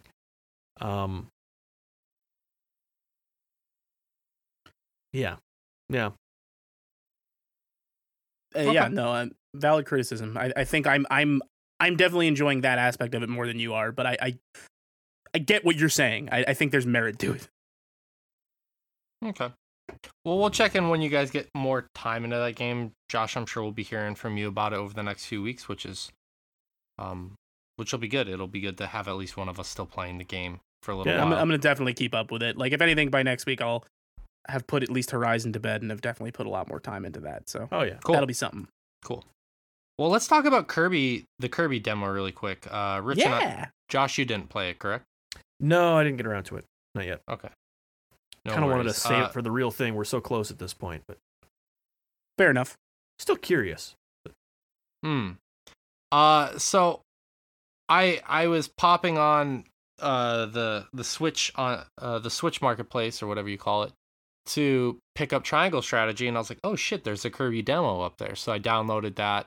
It's 3 levels, 2 levels and then a boss fight. What did you think of the first level, Rich? Really good introduction. Again, we like, for those who are unaware, this is the first like real proper 3D Kirby platformer. So the most notable thing is Kirby feels real good to control off the bat. Like, he feels light and floaty in ways that make sense. Got a good jump. They sort of immediately hit you with one of those classic like Kirby sword power, which feels good to use, and throughout that demo you get a couple more. I think I was surprised at not just the first level, but through these 3 levels, how many abilities you get hands-on with real quick. And what I mean by that is that full mouth mode. Well, yeah, you get to do a bunch of those in this. Yeah, you're jumping a little ahead of where I wanted to go, but that's fine. We'll do it now. Yeah, that's one of the notable things about the demo is that they do a really good job of showcasing everything that Kirby can do. So they give you access to and this is just the amount that I found, 4 different powers from which, Kirby gets his powers from either swallowing enemies or finding the powers in the world and swallowing them. And they give you 4 of those. In the new mouth mode, which is what Rich is talking about, there are 3 different modes of that. So in the demo, you can swallow a car, a vending machine, and a cone. And each one of them have a different ability. And they debut all of that within the first 2 levels. Yeah, they show that stuff off really well and really fast, and like how situational some of it feels, and I was almost surprised, like when Kirby turns into a car with full mouth mode, it feels really good to drive Kirby is a weird thing. Like, it feels good to drive that car down the road. And the level design just kind of flows nicely. Were you playing it on the I believe it's called wild mode? I opted to do the easiest mode just because like I said to you guys privately, I was hoping that I was going to be able to get some time into Triangle Strategy for this episode, and unfortunately I didn't. I was trying to just get through it quickly. Yeah, I mean, I still beat it in probably 15 minutes, even on wild mode. It's not hard. No, but that's just the thing. Kirby has never been... The game Sakurai wanted to make when he made Kirby was, he's like, I want to make something that anyone can pick up, but is also super challenging. So Kirby games, and this one in particular is no exception, based off the amount of secret collectibles and stuff that appear in these first 3 levels. Really accessible, really not punishing, but there's some super challenging stuff hidden in the levels if you want to. You make your own challenge in Kirby games. That's always been what they have, and that's no exception here. Yeah. I would say that's a fair analysis. There are definitely some hidden things that I missed in the game. One of the cool things is at the end of the second level is that at the beginning of the level, you're notified that when you come across certain things that there are quote unquote challenges in the level, and then at the end of the level, it checks to see if you met all the conditions for each challenge. So it could be something as simple as release the extra captive characters, or help 5 tulips bloom, things like that. I got most of them. I missed one of the challenges, unfortunately. And like you said, there are a lot of collectibles that the game doesn't explicitly tell you what they're for quite yet. It is a demo. Not trying to get you too bogged down with some of that stuff, but yeah, there's a lot to do there. There are a lot of secret paths, collectibles, challenges to do. So it seems like even though that the levels are fairly simple and short, that there's a lot of content to kind of mine out of each level. Yeah, the challenges have always been the thing in Kirby, and that's, I think, where you'll make your difficulty and make your fun. they don't get into how exactly it's going to work, but you do get to the point where I know a lot of this game is built out around Kirby is saving the captured Waddle Dees to rebuild this village. You save a few of them during the demo, but you don't quite get to the city building aspect of it, which I think will be interesting. I had a fun note which I enjoyed, which is a thing I liked about full mouth mode was if Kirby already has a power but he uses full mouth mode, he keeps his little hat on, which I enjoy. Yeah, I love that too. Like seeing a car with a little wizard hat, there's just something fun about that. Yep. Yeah, I do really like that. I love the aesthetic so far. The first level takes place kind of in what the showcase trailer showed, where you're kind of like wandering around through the overgrown jungly city. The second level takes place partially in a mall and kind of like on top of the mall and in the area around there. And then you fight a boss inside the mall, yeah. Yeah. And I won't spoil we shouldn't spoil the boss, and it's a minor thing, but it's a cool little boss. It was not one that I was entirely expecting. It was a fun boss fight. Can I ask you which power you used to fight the boss? Because the one I used, I thought was like interesting in the way it affected him. I use the same one then because I used the ice breath. Yeah. You could literally freeze him in place, which I thought was cool. It was really cool because you don't get that power anywhere else in the game, and it's like, oh, cool! I'm gonna use this random power that I just got, and then bam, you're in a boss, and you're like, oh shit! Your first exposure to it. I figured you would do the same as me, which is like, oh, I have not had access to this power yet, so that's the one I'm going to pick. Yeah, exactly. Yeah, I really enjoyed that. I enjoyed the level layout and design. It's pretty well done. The music's fun. The sound effects probably can be annoying for some people. I could see that with Kirby going ooh ah, but it didn't really bother me that much. I didn't feel one way or the other about it. The one thing I will say, and this is not a knock against the game, it was just notable, is I thought the game was going to be open world. And maybe that's on me for assuming that, but this game is definitely not open world. And I know it's level based. It's very level based, and I'm not the only one who thought that. You know, I was actually talking about it with some Japanese friends, and they're like, "Yeah." I was like, "Do you hear that the Kirby demo came out?" And they're like, "Yeah, the open world game." And I was like, "It's not open world." And they're like, "Really?" And I was like, "Yeah, I thought so too, but it's not open world." And they're like, huh. I don't know why people made this. You know what I think it is, and I think people misunderstood this. With the Waddle Dee village, it has a hub world. Yes. Like you're dispatching 2 levels from there. And it was the way people were talking about it, like, oh, this is a first for Kirby. They were like, oh, Kirby's first open world adventure. No, Kirby's first full 3D platforming adventure. But also, it's like, where do you bridge the gap between that? Like, some people look at Mario Odyssey and think of that as an open world game, but it's not. It's a level based game with multiple hubs. Yeah, exactly. Some of the larger worlds that Mario's been in, but yeah, it's still very much level based. Right. The best way I would describe this, and this is how I've described it to my Japanese friends, is that it's very similar to Mario 64 in that you hop in levels and then you will have that hub like the castle is essentially. And that's what that's what this game is looking like. It's not necessary. It's a little bit of a disappointment that Kirby isn't getting a full open world game, but at the same time, to be honest with you, with how much open world games and big games we've had this year already, I'm okay with it. You know, it's not the end of the world. Yeah, Kirby's got to leave Planet Popstar to kill God, and I'm there for him. Oh God, if that happened. That's what he does. That's his whole thing, you know? I always, again, it's the best. They're like, Dark Souls protagonist has to defeat the 5 elders. What's the plot of this Kirby game? An ethereal god ruined Kirby's tea party, so he murders it. Dude, Kirby would be a devious god, evil god. No, he wouldn't. But yeah, overall, good impressions of the demo. I walked away with it because granted I played on the easy mode, that it was so short that I'm a little less likely to prioritize buying it. I still want to buy it. I'm still going to play the game and get the game. It's not as high on my priority list now.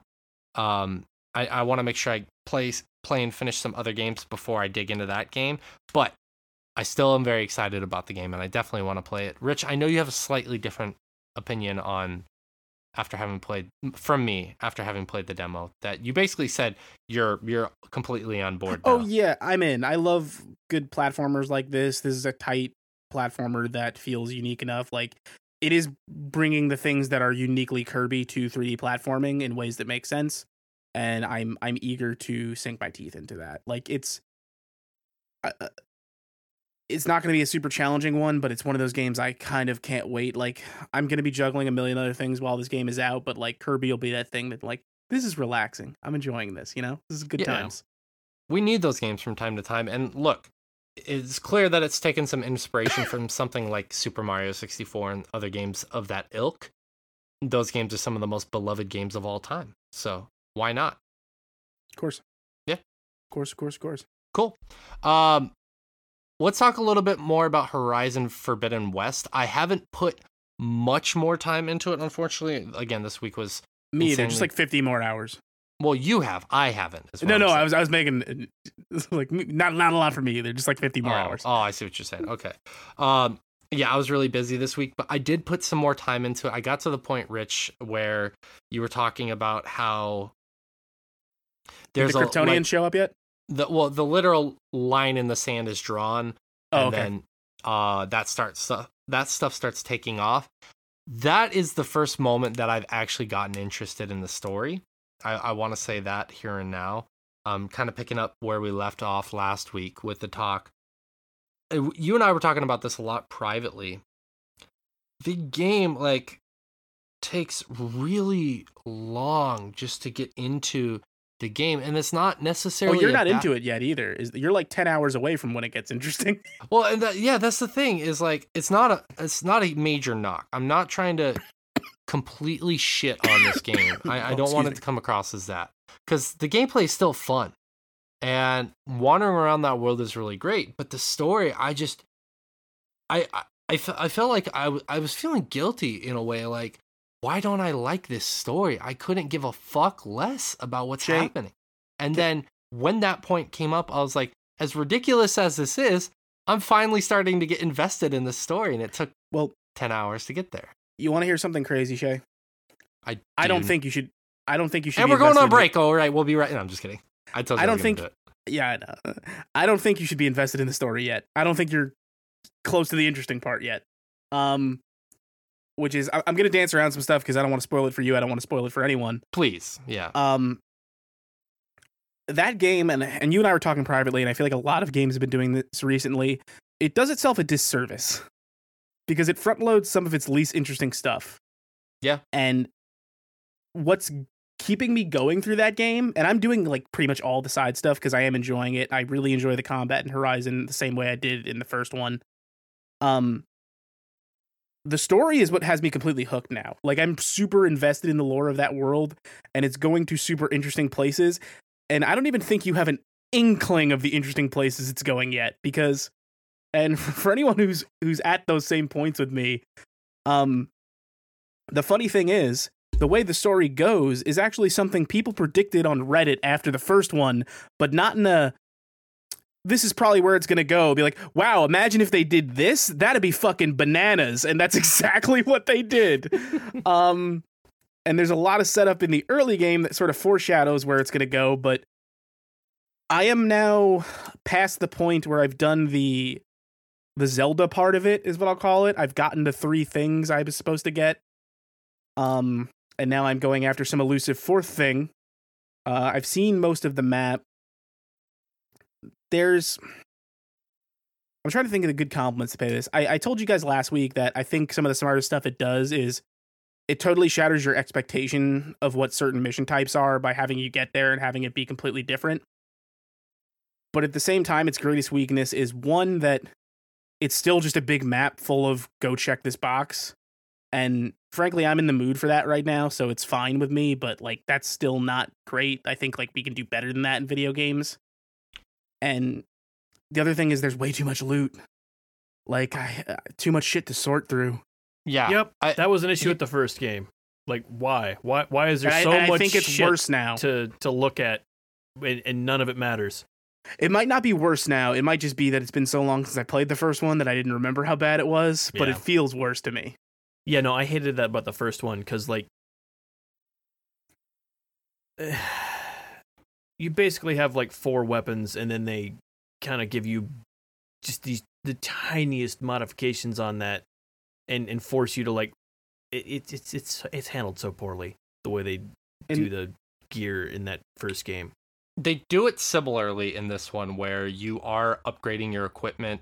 There's more equipment than the first game, from my recollection, in terms of not just weapons but armor. And they roll out a lot of that stuff fairly quickly at the beginning of the game. Well, the armor was in the first game too.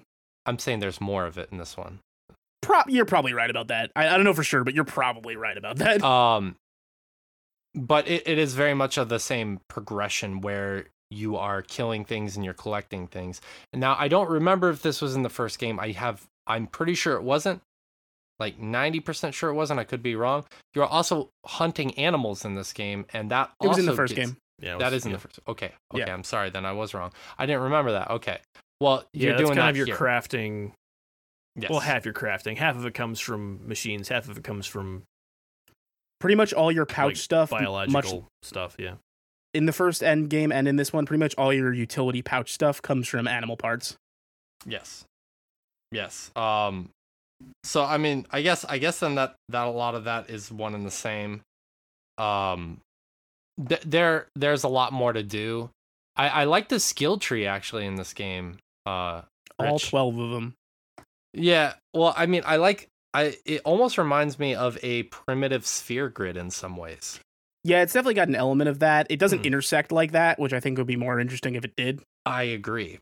But yes, it has that like primitive sphere grid from Final Fantasy X kind of vibe to it, which I've enjoyed that aspect of it. Sure. But yeah, the collecting has been overwhelming. Well, yeah, I mean, like Josh said, I remember that for the first one, picking up fucking Ridgewood for the 5,000th fucking time. That's one of the things I did. Don't worry, that'll put that in my stash. Well, that's the thing I learned from the first game is like, just get all this collecting shit out of the way up front. Which, and then you can ignore it later on, yeah. Well, while we're on that, I actually wanted to point out some of the quality of life stuff that... Well, hold on. Oh, yeah.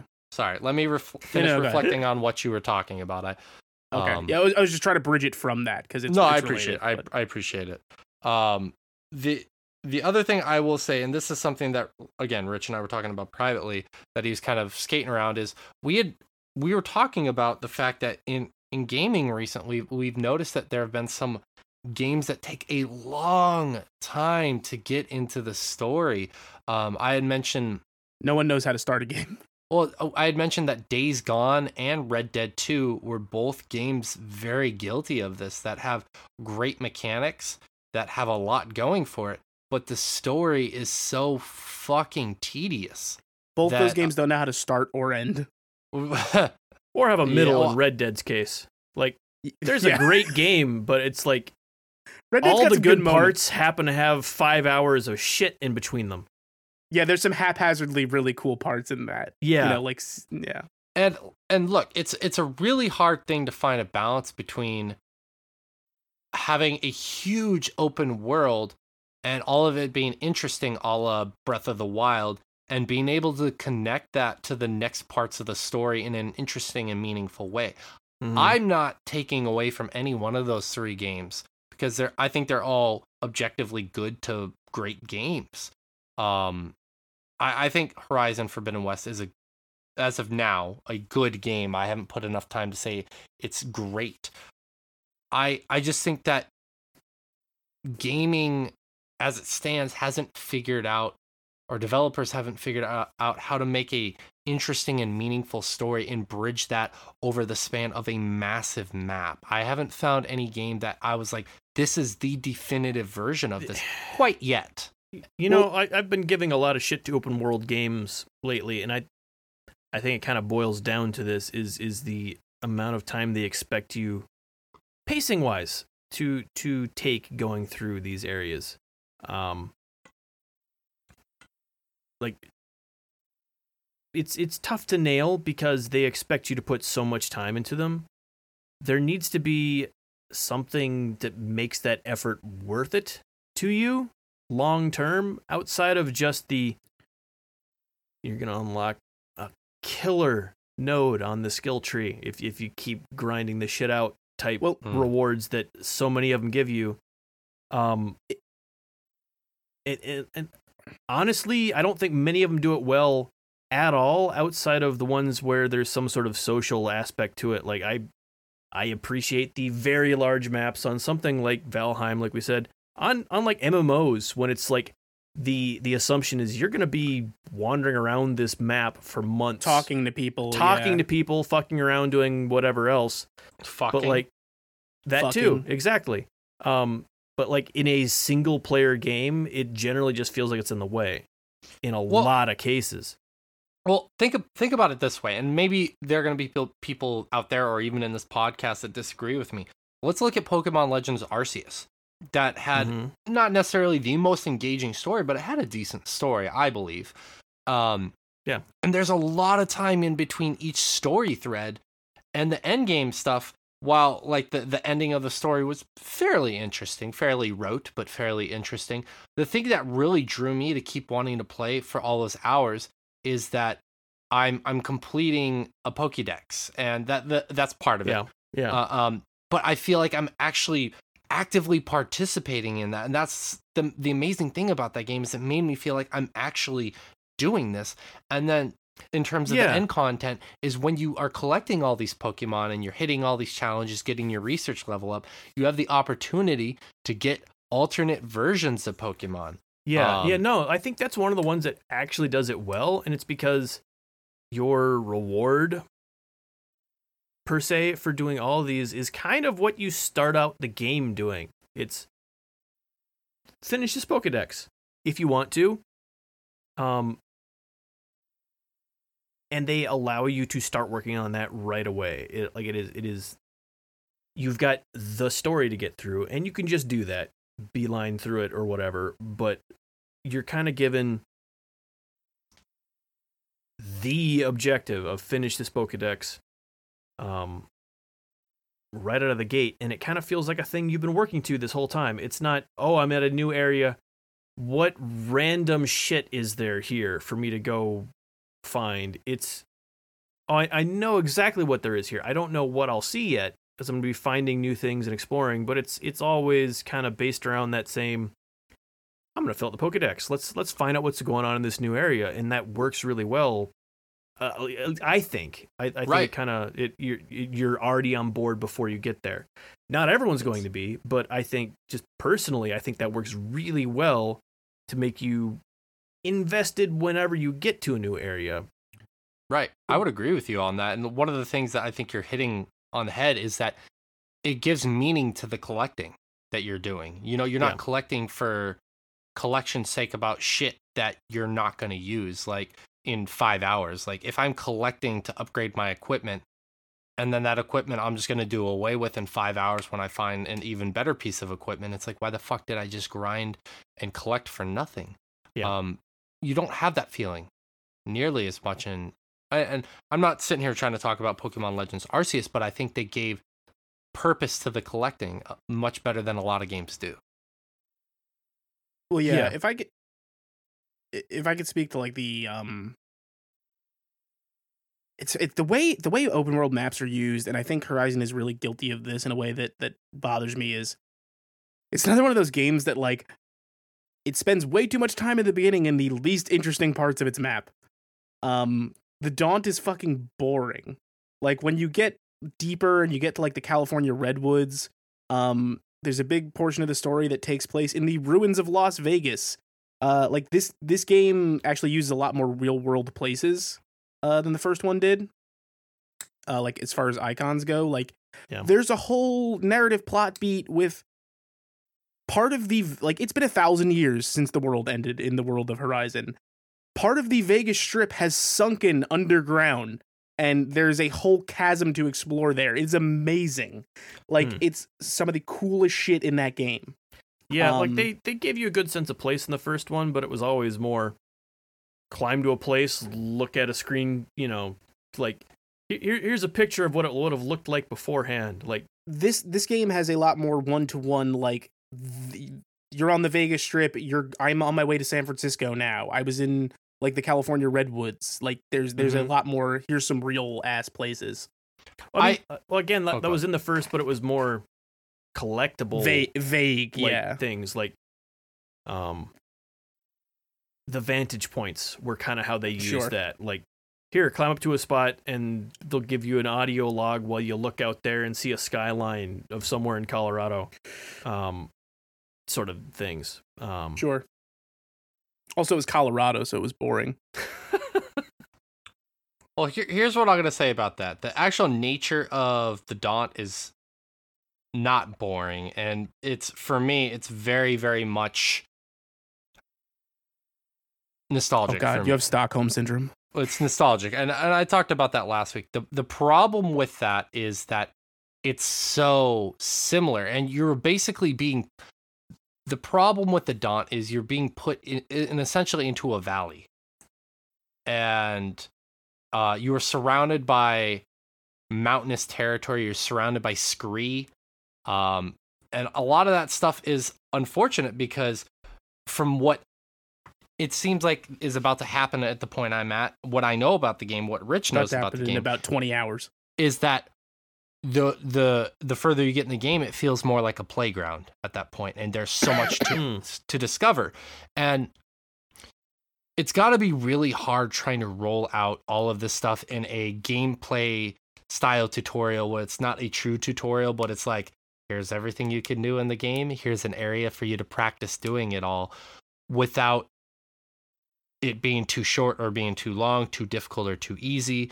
And I don't think that they quite nailed it here with the Daunt per se. Unfortunately, I think the Daunt should have been smaller. They should have pushed you out of it quicker. Like, there's too much to do in the Daunt. That's exactly what I was. Yeah. What I wasn't gonna say, but I agree with you on that. I think the Daunt was a little bit too big, a little bit too much to do. It's too densely packed in a way that starts to distract you. And a lot of that stuff is like, there's almost like a Metroidvania aspect to there. You're finding a lot of shit you straight up can't do right now. And the last bit of that, I only just got the thing that lets me do, which is those metal flowers. I just got the thing that lets me clear those. Oh, okay. I've been wondering about that because I found one of those. If you want to hear the weirdest pacing story ever, I'm sure by now you've explored those relic ruins, Shay. Yeah, I've done one. There's so you find ornaments, right? Where Aloy will be like, I don't know what this is, but I might need it later, so I'll hold on to it. I learned what those do last night. I've been playing for 55 hours. I've been wondering what those are. And you only learn what they do from doing a random side mission in the Vegas area. Huh. Is it worth, like, I mean, I love the process of collecting them, but the actual getting them, is that worth it? Here's what I'll tell you, and I really like it. I think it's really interesting. I don't want to spoil it. Okay. But basically, the more of them you have, the Vegas area, which I think is the coolest area in the game, you can change the way that whole area looks using those. Okay. Cool. Okay. I will make a point health to keep in the first them. one. I can't. I'm playing it and I can't even remember. I don't remember. They were a little different in that, but I did want to, we like completely sidetracked, but I did want to mention this stuff because I didn't bring it up last time. And I think it is important. And as someone who's replaying the first one, Josh, you might appreciate these quality of life things that a lot of people might not notice. When you were tagging machines with your focus in this, a great thing they added is you can tag individual machine parts. And the data in those parts will specifically tell you this will break if you do not knock it off before you kill the machine. Like, oh, that's so cool. And the other thing you can do, which Shay, you might not even have engaged with this, and I would recommend doing it with everything because it does not clutter your AI. When you are looking at crafting an upgrade for something in this game, you can mark it as a mission. Doing so does not add a mission tag, but what it does is if you see a rabbit, the game will auto tag it and go, you need something this drops, you should kill it. Oh, fuck. That is really cool. I think you could make missions in the first one, but I don't think it did the auto tagging. I don't remember, but yeah, I'm pretty sure the auto tagging is a new thing. I'm pretty sure it is too. It'll go like, there's a Clawstrider over here. You need a Clawstrider tail. You should go over there. Yeah, no, I think you could put it, I'm pretty sure you could make new like crafting abilities as like a mission, and it would just put it up, on your I didn't mission remember list that, but on the screen. yeah, like even if it even if it was in the first one, it's worth mentioning. It is a good feature. Yeah, no, the rest of it was definitely not in there as far as the automatically tagging when you go buy something that you need to collect from. Because frankly, there's a lot of stuff to upgrade. There's some really cool armor sets in that game. I found some ones I really like. I plan to go back and do a lot more of the arena missions because you can get some of there is an arena in this, like in the first game. Mm-hmm. And you can get a lot of really cool armor sets from doing that stuff. There's a lot of crazy ass machines. The narrative took another weird turn at like the 50-hour mark for me last night that I'm really excited to see where that goes. But it's funny because I don't want to rush Shay along through it, but like I really want to talk to somebody about the weird shit that starts to happen in that game because Shay, you might be like me, and I can't wait to talk to you about it when it does happen, where part of your brain was like, they're not gonna do that. And then they do it, and you're like, huh. Nice. I do want to get to it. It's with Triangle Strategy being out, you're gonna probably have to hold your breath on that, but I do want to play it. I really just want to talk about it with somebody. Okay. I mean, I can prioritize it if because we want to do a spoiler Chomping After Dark on soon. it, so maybe I should. You should just let me write it, and then it'll just be like I'm telling you a story. Like, don't even do any research. I'd be okay with that. I would be okay with that. But just sit down on your carpet square, cross-legged, legs like crossed, it's story crisscrossed time with applesauce, Mr. Rich. hands on my knees. Yep, looking up intently with a gleam in my eye.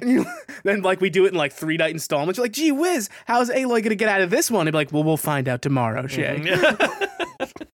Well, how's she gonna get out of this bucket of syrup? That is a thing that people in the South say, I assume. Yeah. But yeah, like I said, the combat is basically what it was in the first one. I think the most interesting way they shake that up is by making human combat more interesting because now other people are taming machines, not just Aloy. Yeah, that needed to happen. I finished an entire side mission branch earlier today when I got home from work that I think might be my favorite in this one yet. There's a bunch of the Tenaks, which are the new faction, who they've been taming the Chargers, which are the main mount. They just made a Mario Kart league. And I mean literally Mario Kart. Like there's pickups, there's a yellow module you throw behind you. It's a banana peel. That's amazing. There's a Mario Kart league. They're pretty great. Yep. That's the sort of memory that would stick around after 1,000 years. That someone need to recreate Mario Kart. The urge to play Mario Kart is primal. Yep.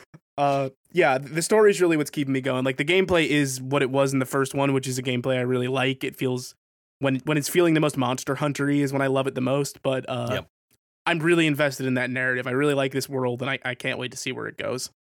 Cool. Yeah, I'm excited to get more into it.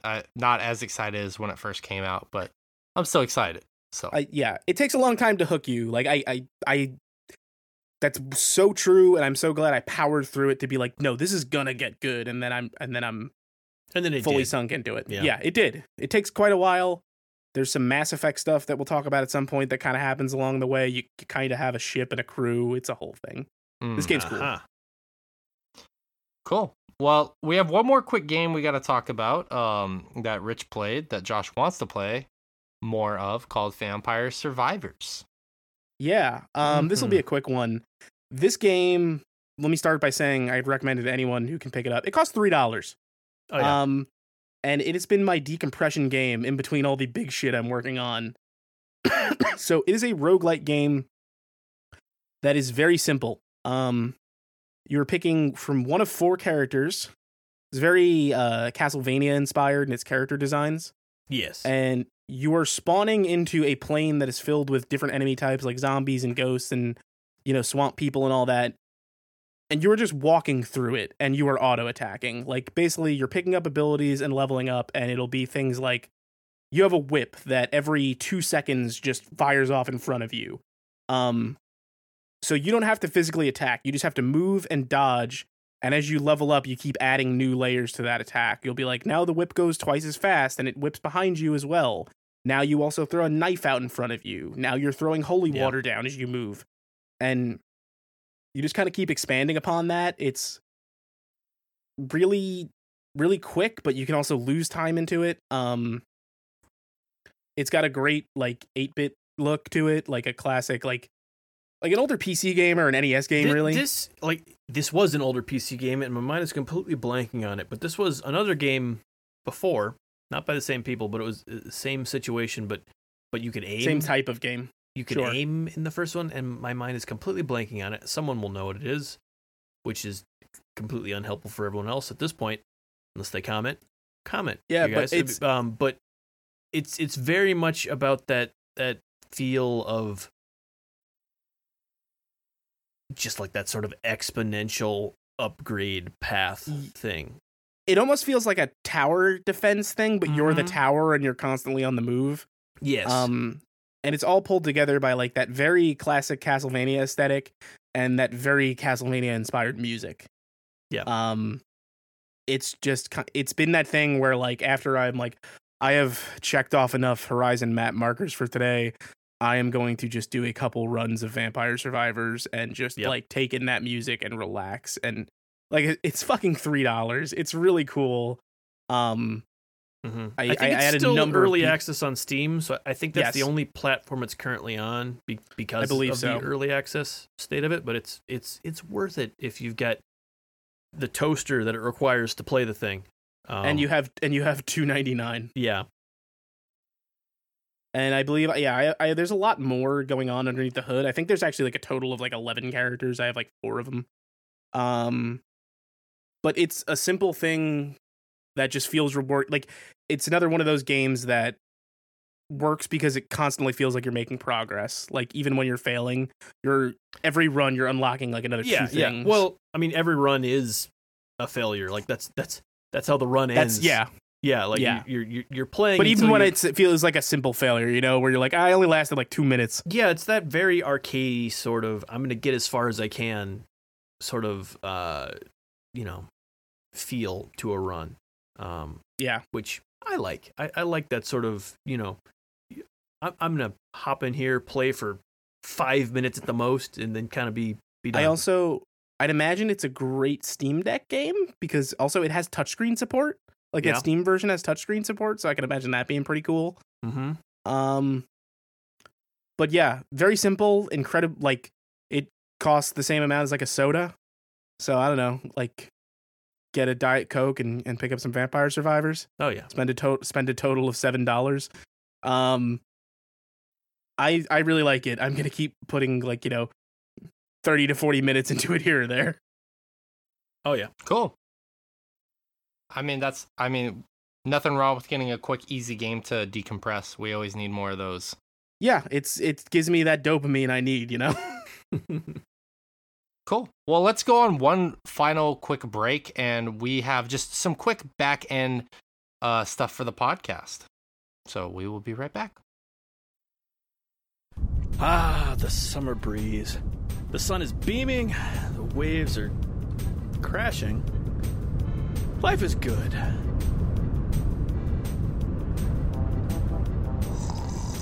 Mister!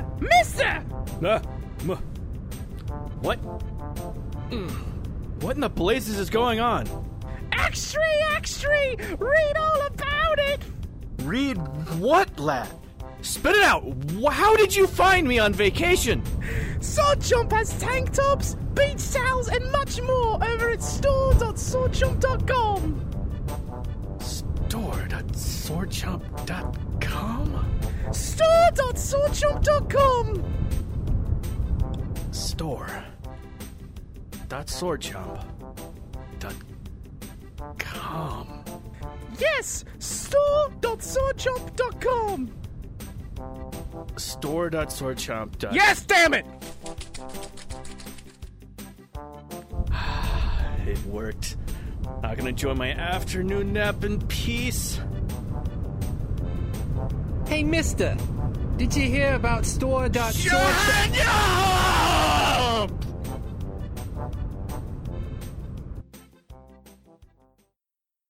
And we are back with the Chompcast. We're going to do some social media polls to wrap up this show.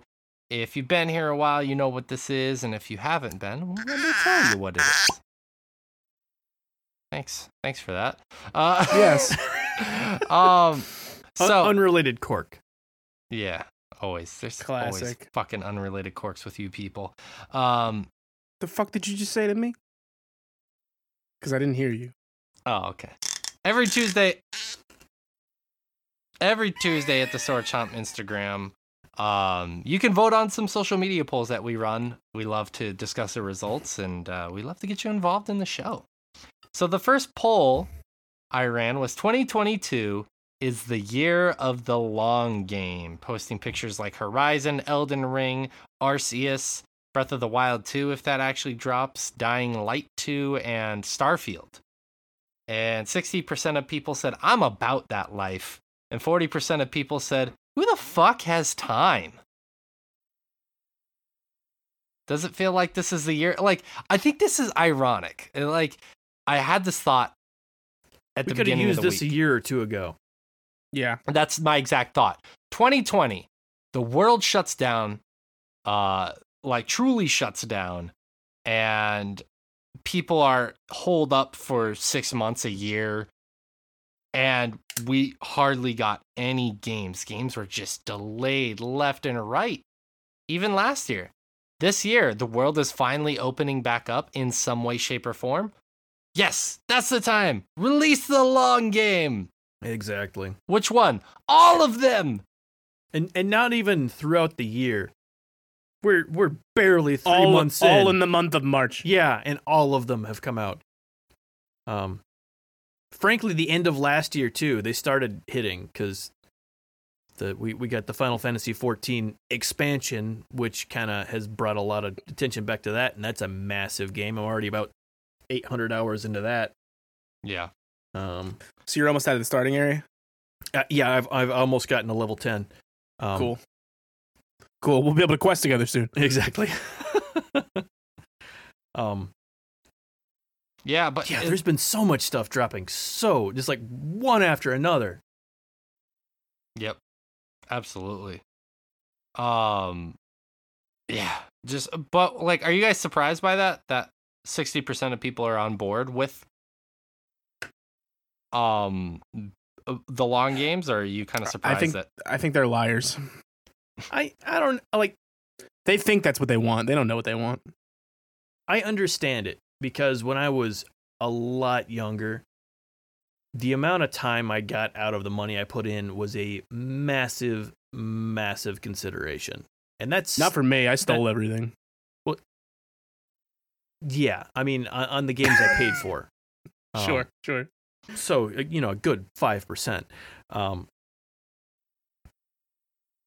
So, like, I understand that, but also, I don't know. Like, I'm torn on this because, like, I get it. I completely understand that. I completely identify with the urge to play a game forever. The masculine urge to never stop playing Elden Ring. Well, exactly. Like, I would do that way more if I didn't also have a podcast that I need to talk about new games on more regularly, which sure I enjoy. Like, I really enjoy playing a much wider variety of games than I would naturally. But because I feel that need to play new games for the show, anytime a long game comes out, it's just like, we need to wrap this up. Yeah. Like, I feel like I'm just getting stagnated by a long game when I need to have something new to talk about. It's been 3 weeks and I've been talking about the same game this whole time, and everything just came out super long. I've not even started Forbidden West yet, but I'm sure I've got another 100 or 200 hours of Elden Ring left in me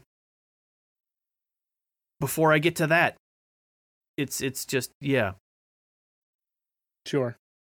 Yeah. It's so much. It's so much to get through if you've got a reason to get through all of it. And right. Yeah. Right. Yeah, I feel a little bit of that stagnation as well, Josh, but like at the same time, because there's so many games coming out in quick succession, A, I'm worried about my wallet. B, I'm worried about making sure I give each one of these games a fair shake. Yep. No, the wallet's a big consideration, especially considering we moved back to the South, which has no health insurance because, of course, they don't. Jesus is your health insurance. Exactly. So yeah, money's a lot tighter now that we moved back here, which is fine. Like, you end up where you end up, you deal with it. But yeah, money's a lot tighter now than it had been, which is one of the reasons I picked up an MMO again, which sounds like, oh, you want a monthly game to play constantly and you have to keep paying for it. But as far as like money goes per entertainment hours you get out of it, MMOs are super. It's a big bang. It's a lot of bang for your buck. A lot of bang for your buck. Exactly. Yeah. It's definitely a consideration that I've not been dealing with before, because in Michigan we were a lot more. You were extravagantly liquid, wealthy. compared to where we are at the moment. So cool. Anyway. Yep. Anyway. Yeah, I'm in the camp of who the fuck has time. That's where I'm at right now. I mean, I love long games, but who the fuck has time? Yep. Not me, but I do it anyway. Pokemon Scarlet and Violet won't allow you to, quote unquote, catch them all. Much like Sword and Shield, you cannot import every Pokemon that has ever existed into the new game. There will be a limit to which Pokemon can be in this game. And I said, is it time to change the motto, gotta catch them all? 49% of people said, hey, what's up with that? And 51% of people said, who cares? What do you guys think? Is it time to change the motto? No. I mean, the motto still makes sense. Change the mindset. Yeah, we don't need every Pokemon in every game. I think put them on a rotation a la Magic cards or something. But how fucking dare you? Well, here's kind of the thing. I don't understand the people who are still like actively upset about this every time it happens. Just people who like widely don't understand how much work goes into making games like this. Why do you want unfeasible that is? Why do you want to catch Pikachu again for the 27th fucking game? They're never going to not have Pikachu. That's why I'm saying it needs to be on a rotation. We need to have a game without Pikachu at some point, which Pikachu's not going to never happen. Going to leave the meta. It's never going to happen. It's not, because something I think most people don't realize is the games are only about 10% of the business model of Game Freak. Right. Most of their money comes from merchandise. Yep. Yes. Thanks, Obama. Yes. So constantly having new Pokemon to feed merchandise into, the pool is kind Pokemon. of the point of all these new games.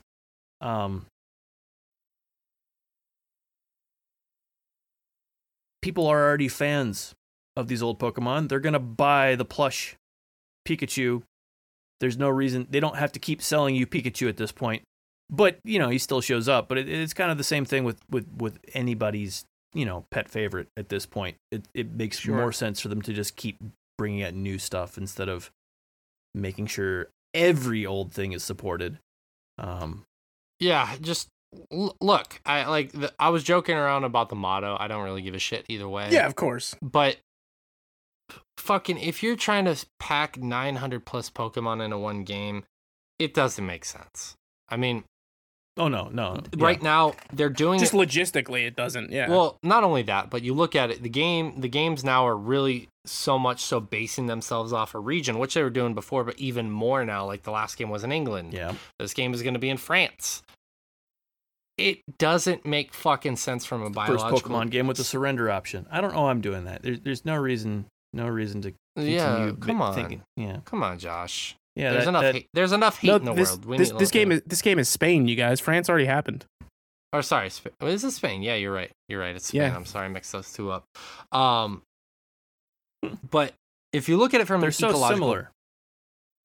If you look at it from an ecological perspective, it doesn't make sense to have that, because if you look at natural habitats, range of animals in the real world, I don't have Pokemon, I don't have animals in South Asia just fucking trekking their way up to Alaska being like, hey, what's up? I mean, has that happened? Yes. Is it going to happen? Not that often. So why would you have Pokemon all the time, just everywhere at all points in time? That's not how the real world works. And I understand some people are going to be like, it's a game, just fucking put the Pokemon I want. Why the fuck do you need the same fucking Pokemon in every game? Live a little.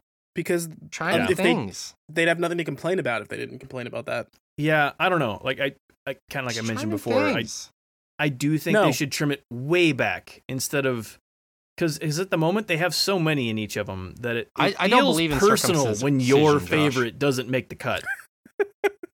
So I feel like if they cut it back even more, way more people are going to get left out each time, which I think is a good thing. So people get used to the idea of you don't have to have your favorite in every single installment. Sure. Which is kind of the issue that they've run into, because it's been a given that you'll be able to have your personal favorite Pokemon in this last one. And maybe you should just pick a more popular favorite. Yeah, exactly. If you didn't like shitty Pokemon, they'd be in the game. Come on. That being said, if Cubone is not in this game, I will kill myself. Well, all right. Weird hill to die on, but I'm not going to judge. Whatever. I am judging, actually, but seem pretty judgmental. I won't judge too hard. I'll judge a little bit. Next poll I ran was first Pokemon Legends Arceus update is live. It's called Daybreak. It's a story bit with more outbreaks, more trainer battles, and free Pokeballs. 55% of people said already. Let's go. And 45% of people said too busy to go back to it. And unfortunately, I'm in the 45%. Same here. Yeah. Again, that's another one of those huge games, and like I mentioned before, I do think they've done a really good job of giving you that incentive to keep grinding away at the world, keep exploring. Yeah, but there's so much coming out, especially for us in particular. With there's other stuff. Our situation. I feel an urge to do, like, in a perfect world, would I love to put a little more time into that? Yeah, I really enjoyed that game. Mm-hmm. Cards are not there. Oh, yeah. No, like, if this is the game you're still playing, absolutely. It is still worth playing this game. I think it holds up to that amount of time put into it. But and that degree of support and that quickly is really smart. Like, I think that's to, like, a month later be like, hey, here's another content drop. That's great. That's how shit like this should be done. Yep. Yeah. It's smart. It's smart of them. They're having a consistent flow of content. Striking while the iron is hot to be like, hey, you guys are just getting towards that end game. We just added some more stuff to it. Yeah. Mm-hmm. Yeah, I think it's smart for sure. But yeah, no fucking time in the world to do that. The next poll I ran was, here are the 3 starters of Scarlet and Violet. I like the design of the Grass and Fire starters, but I'm hesitant about another water duck. Go to hell. Yeah, I figured that was going to be the response. 59% of people said all 3 are cool, and 41% of people agreed with me. The duck is meh. Quaxley's a little matador. How do you not enjoy that? It doesn't do anything for me. I am also want to take this opportunity to say that I am firm when it comes to Sprigatito, the little grass type cat. I'm firmly in the keep those paws on the ground camp. Yeah, a lot of people are saying, we don't need another humanoid second and third form. If people start talking about fucking it, I'm going to get mad. Yeah, no, I do think you completely missed the boat with the duck, though.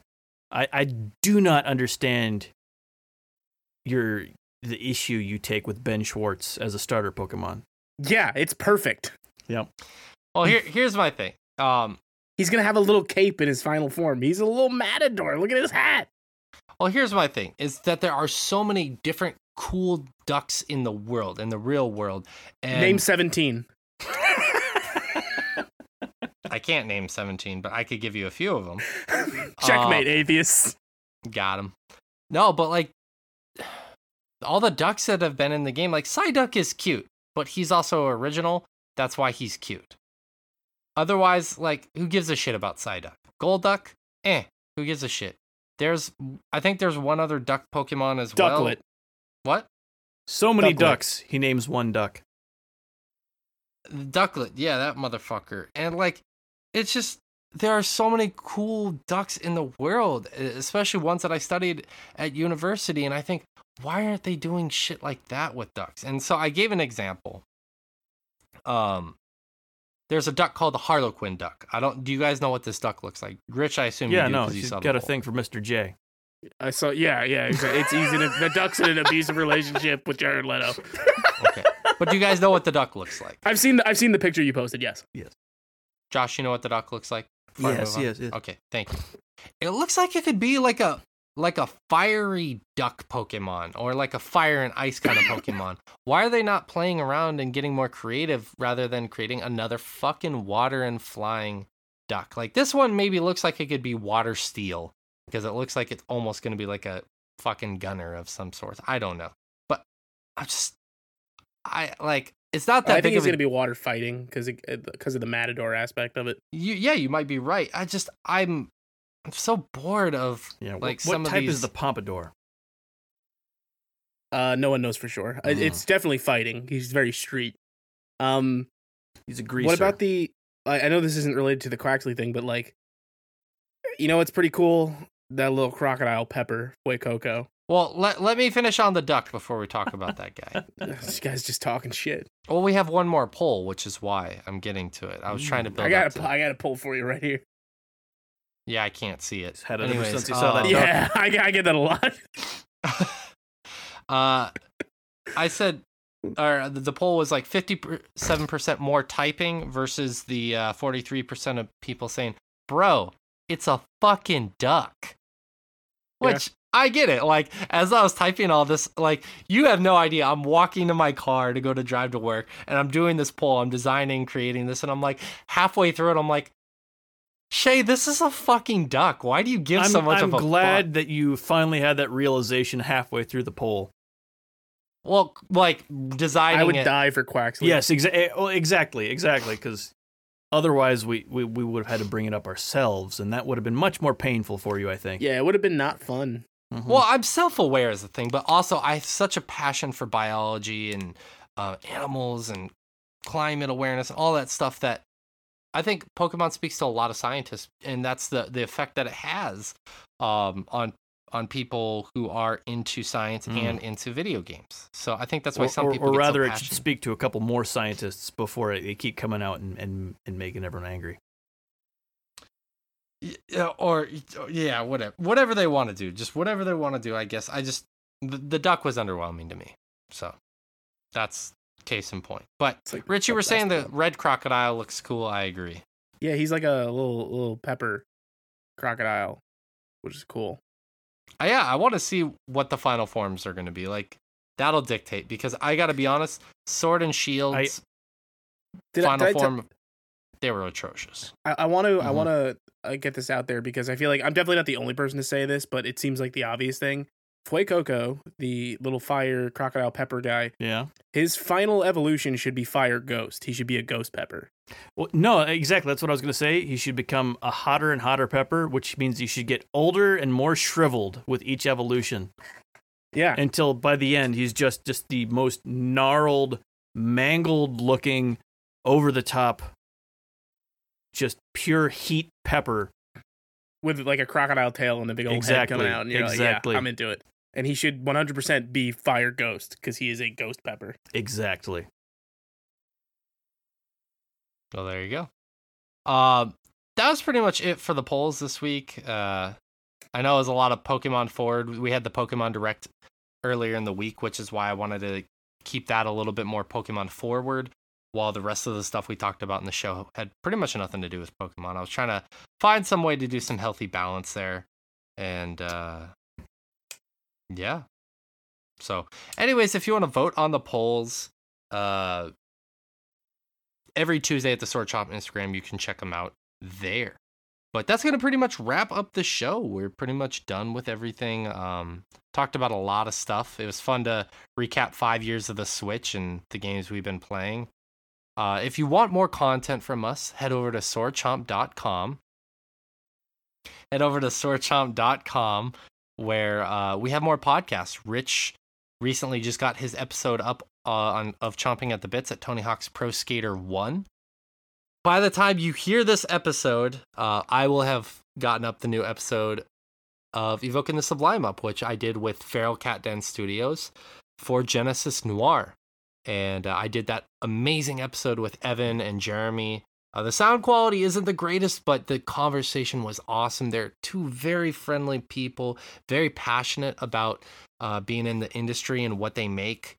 If you haven't checked out Genesis Noir, I highly recommend it. One of the most underrated games of last year. And please check out the episode. Maybe you will enjoy it and then finally check out Genesis Noir.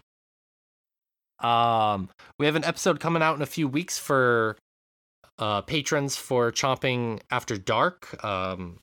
If you're a patron, you know which episode is coming up next. Or we'll have it on the main feed at the end of the month that you can check out there. We've gotten some new articles up. I got a very brief review of the Zombies Ate My Neighbors and Ghost Patrol pack that dropped for the Switch last year. It's kind of a little passion review just because I love Zombies Ate My Neighbors growing up. Rich will have one on Horizon Forbidden West going up very soon, as he alluded to. So you can check out that stuff there. We have a merch store. You can check out the threads and other various things that we have. Purchase it. And if you purchase anything, let us know, and we will feature you on our store and whatnot. We are not on our store, on our social media. We love when people send us photos of that stuff. And last but not least, if you are looking for more ways to support us and being rewarded for that, you can head over to patreon.com/swordchomp. As you know, we are a 100% listener-funded show. So if you want to help us out, to continue to make amazing content, it would mean the world to us if you head over there and check it out. So that's gonna do it, though. I want to thank you so much for being here, checking out the episode and listening to us blab on about video games for 3 hours. I want to thank Josh for being here from North Carolina, Rich being here from New York. I was your host, Shay, from Japan. We'll be back next week with another exciting episode of the Chompcast. Thank you so much, and take care. Whoop!